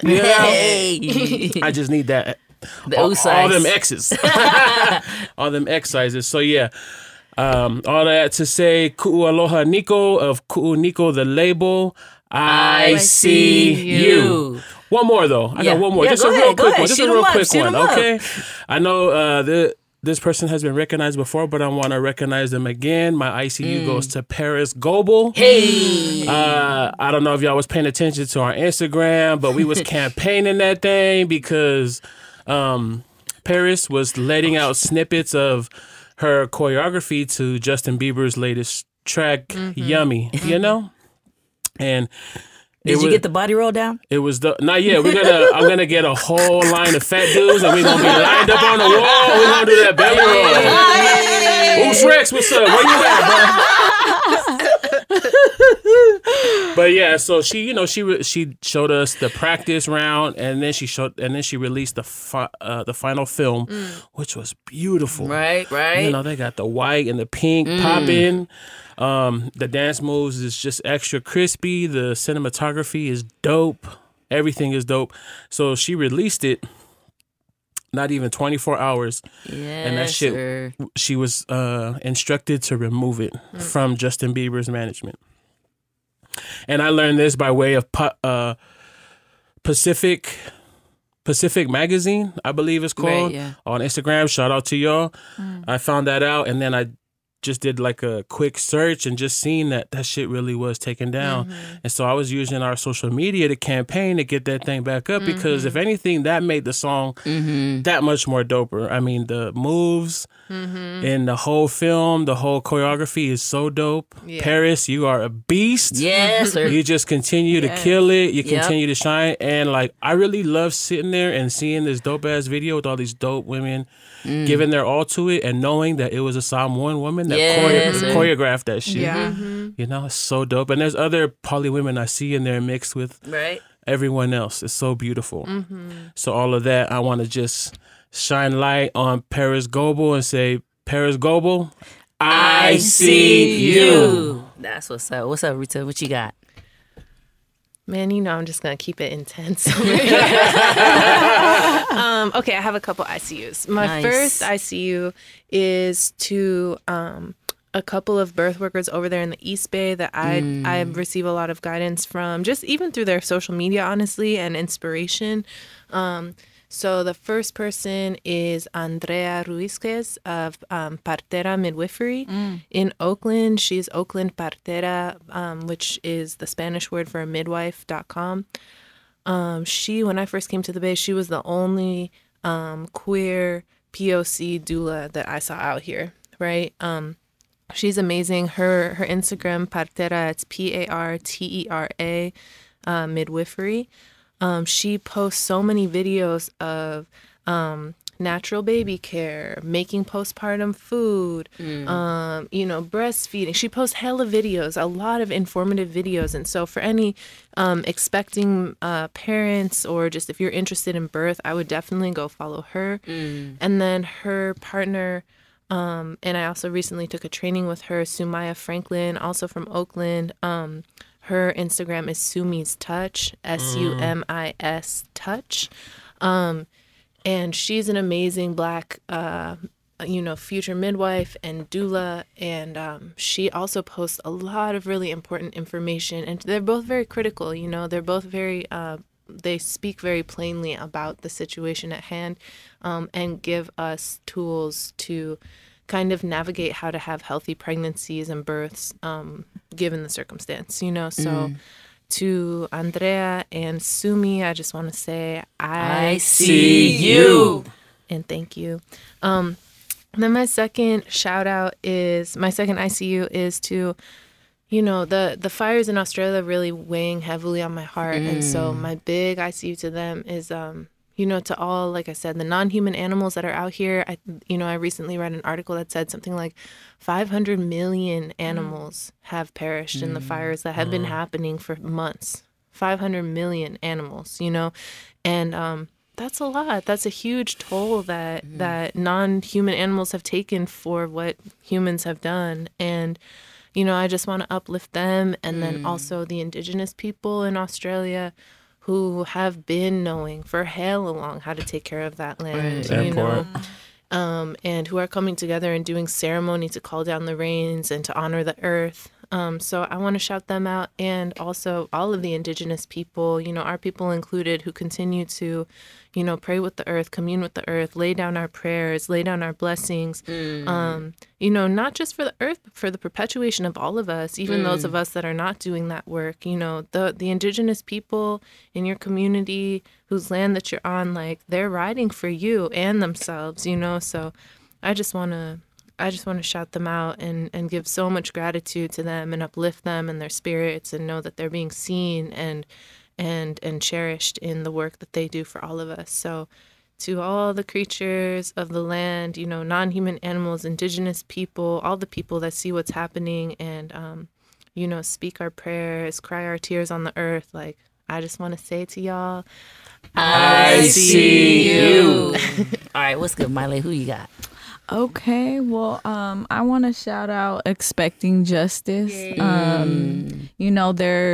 allies for the PI birthing community over there at Expecting Justice, and it's Zaya and Soler. That we're going to be partnering up with them to produce our first community meeting that opens up the conversation of PI, maternal and infant health.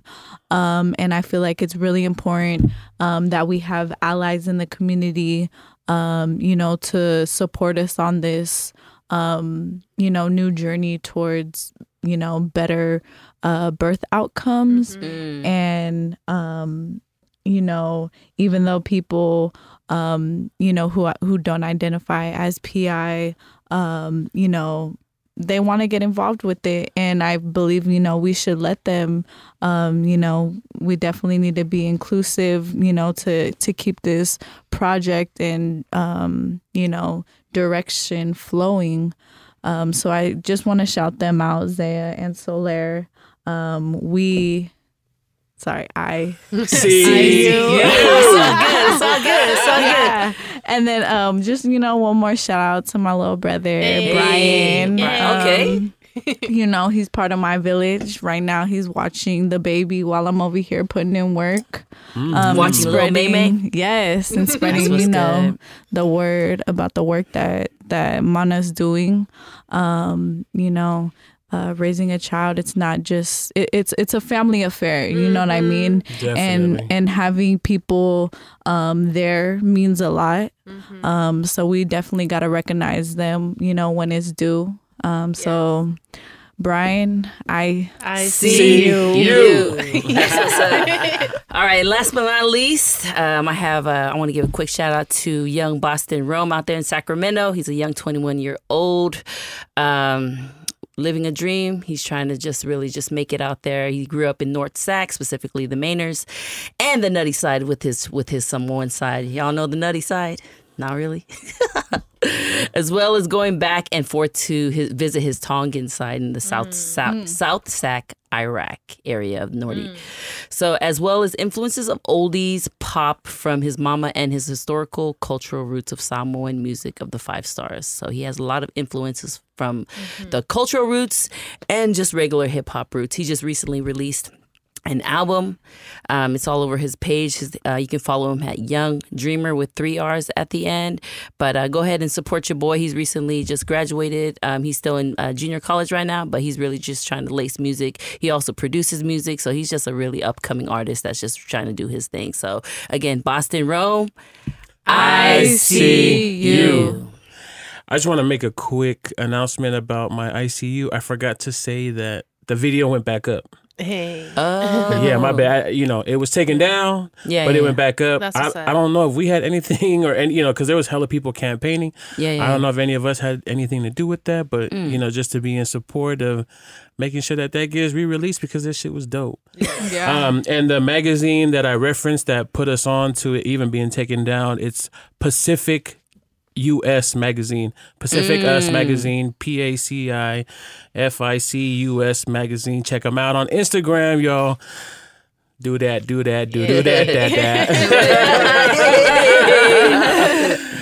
Man, thank y'all so much for being here with us in the studio. I know, we chop it up, we drain, our energy and everything. It's all good. I like that case too.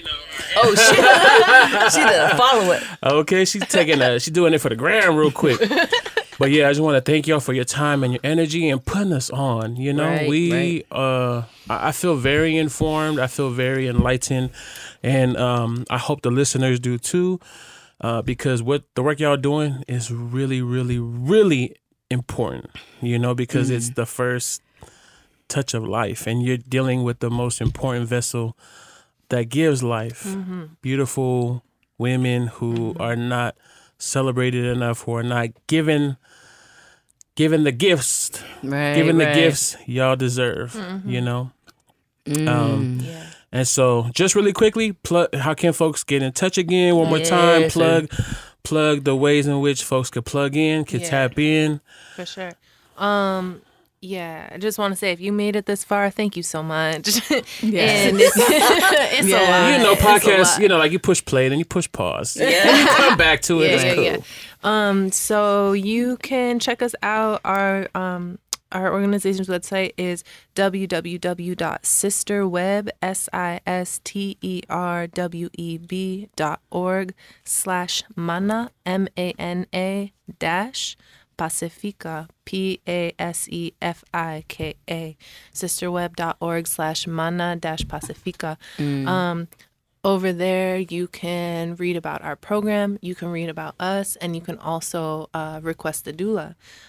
This is for San Francisco residents only at this time, but you can always hit us up. We have our personal emails. My email is r.iono, AIONO, @sisterweb.org. Maile.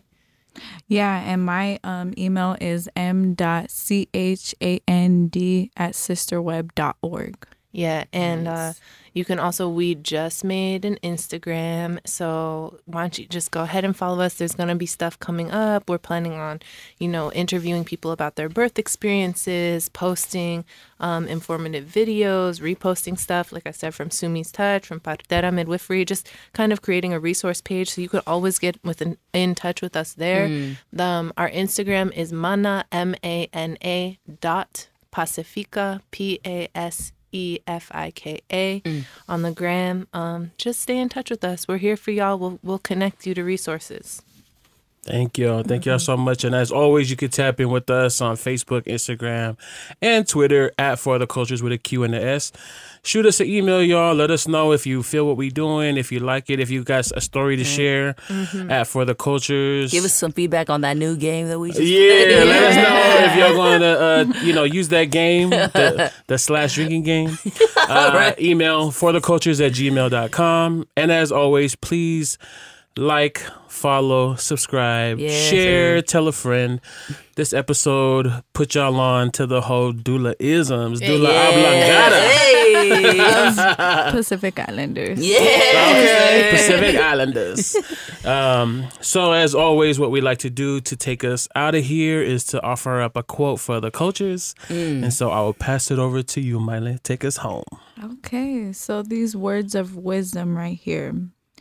Home birth is not a luxury. Midwives are not a status symbol, and doulas are not trendy. All three are rooted in cultural practices that have existed long before modern maternity care. Power to the people, y'all. We'll see you on the next episode. Hey, Peace, love, and happiness. Thank you. Take care, y'all. Take care of yourselves. Love yourselves. What we doing it for? We doing it for the culture.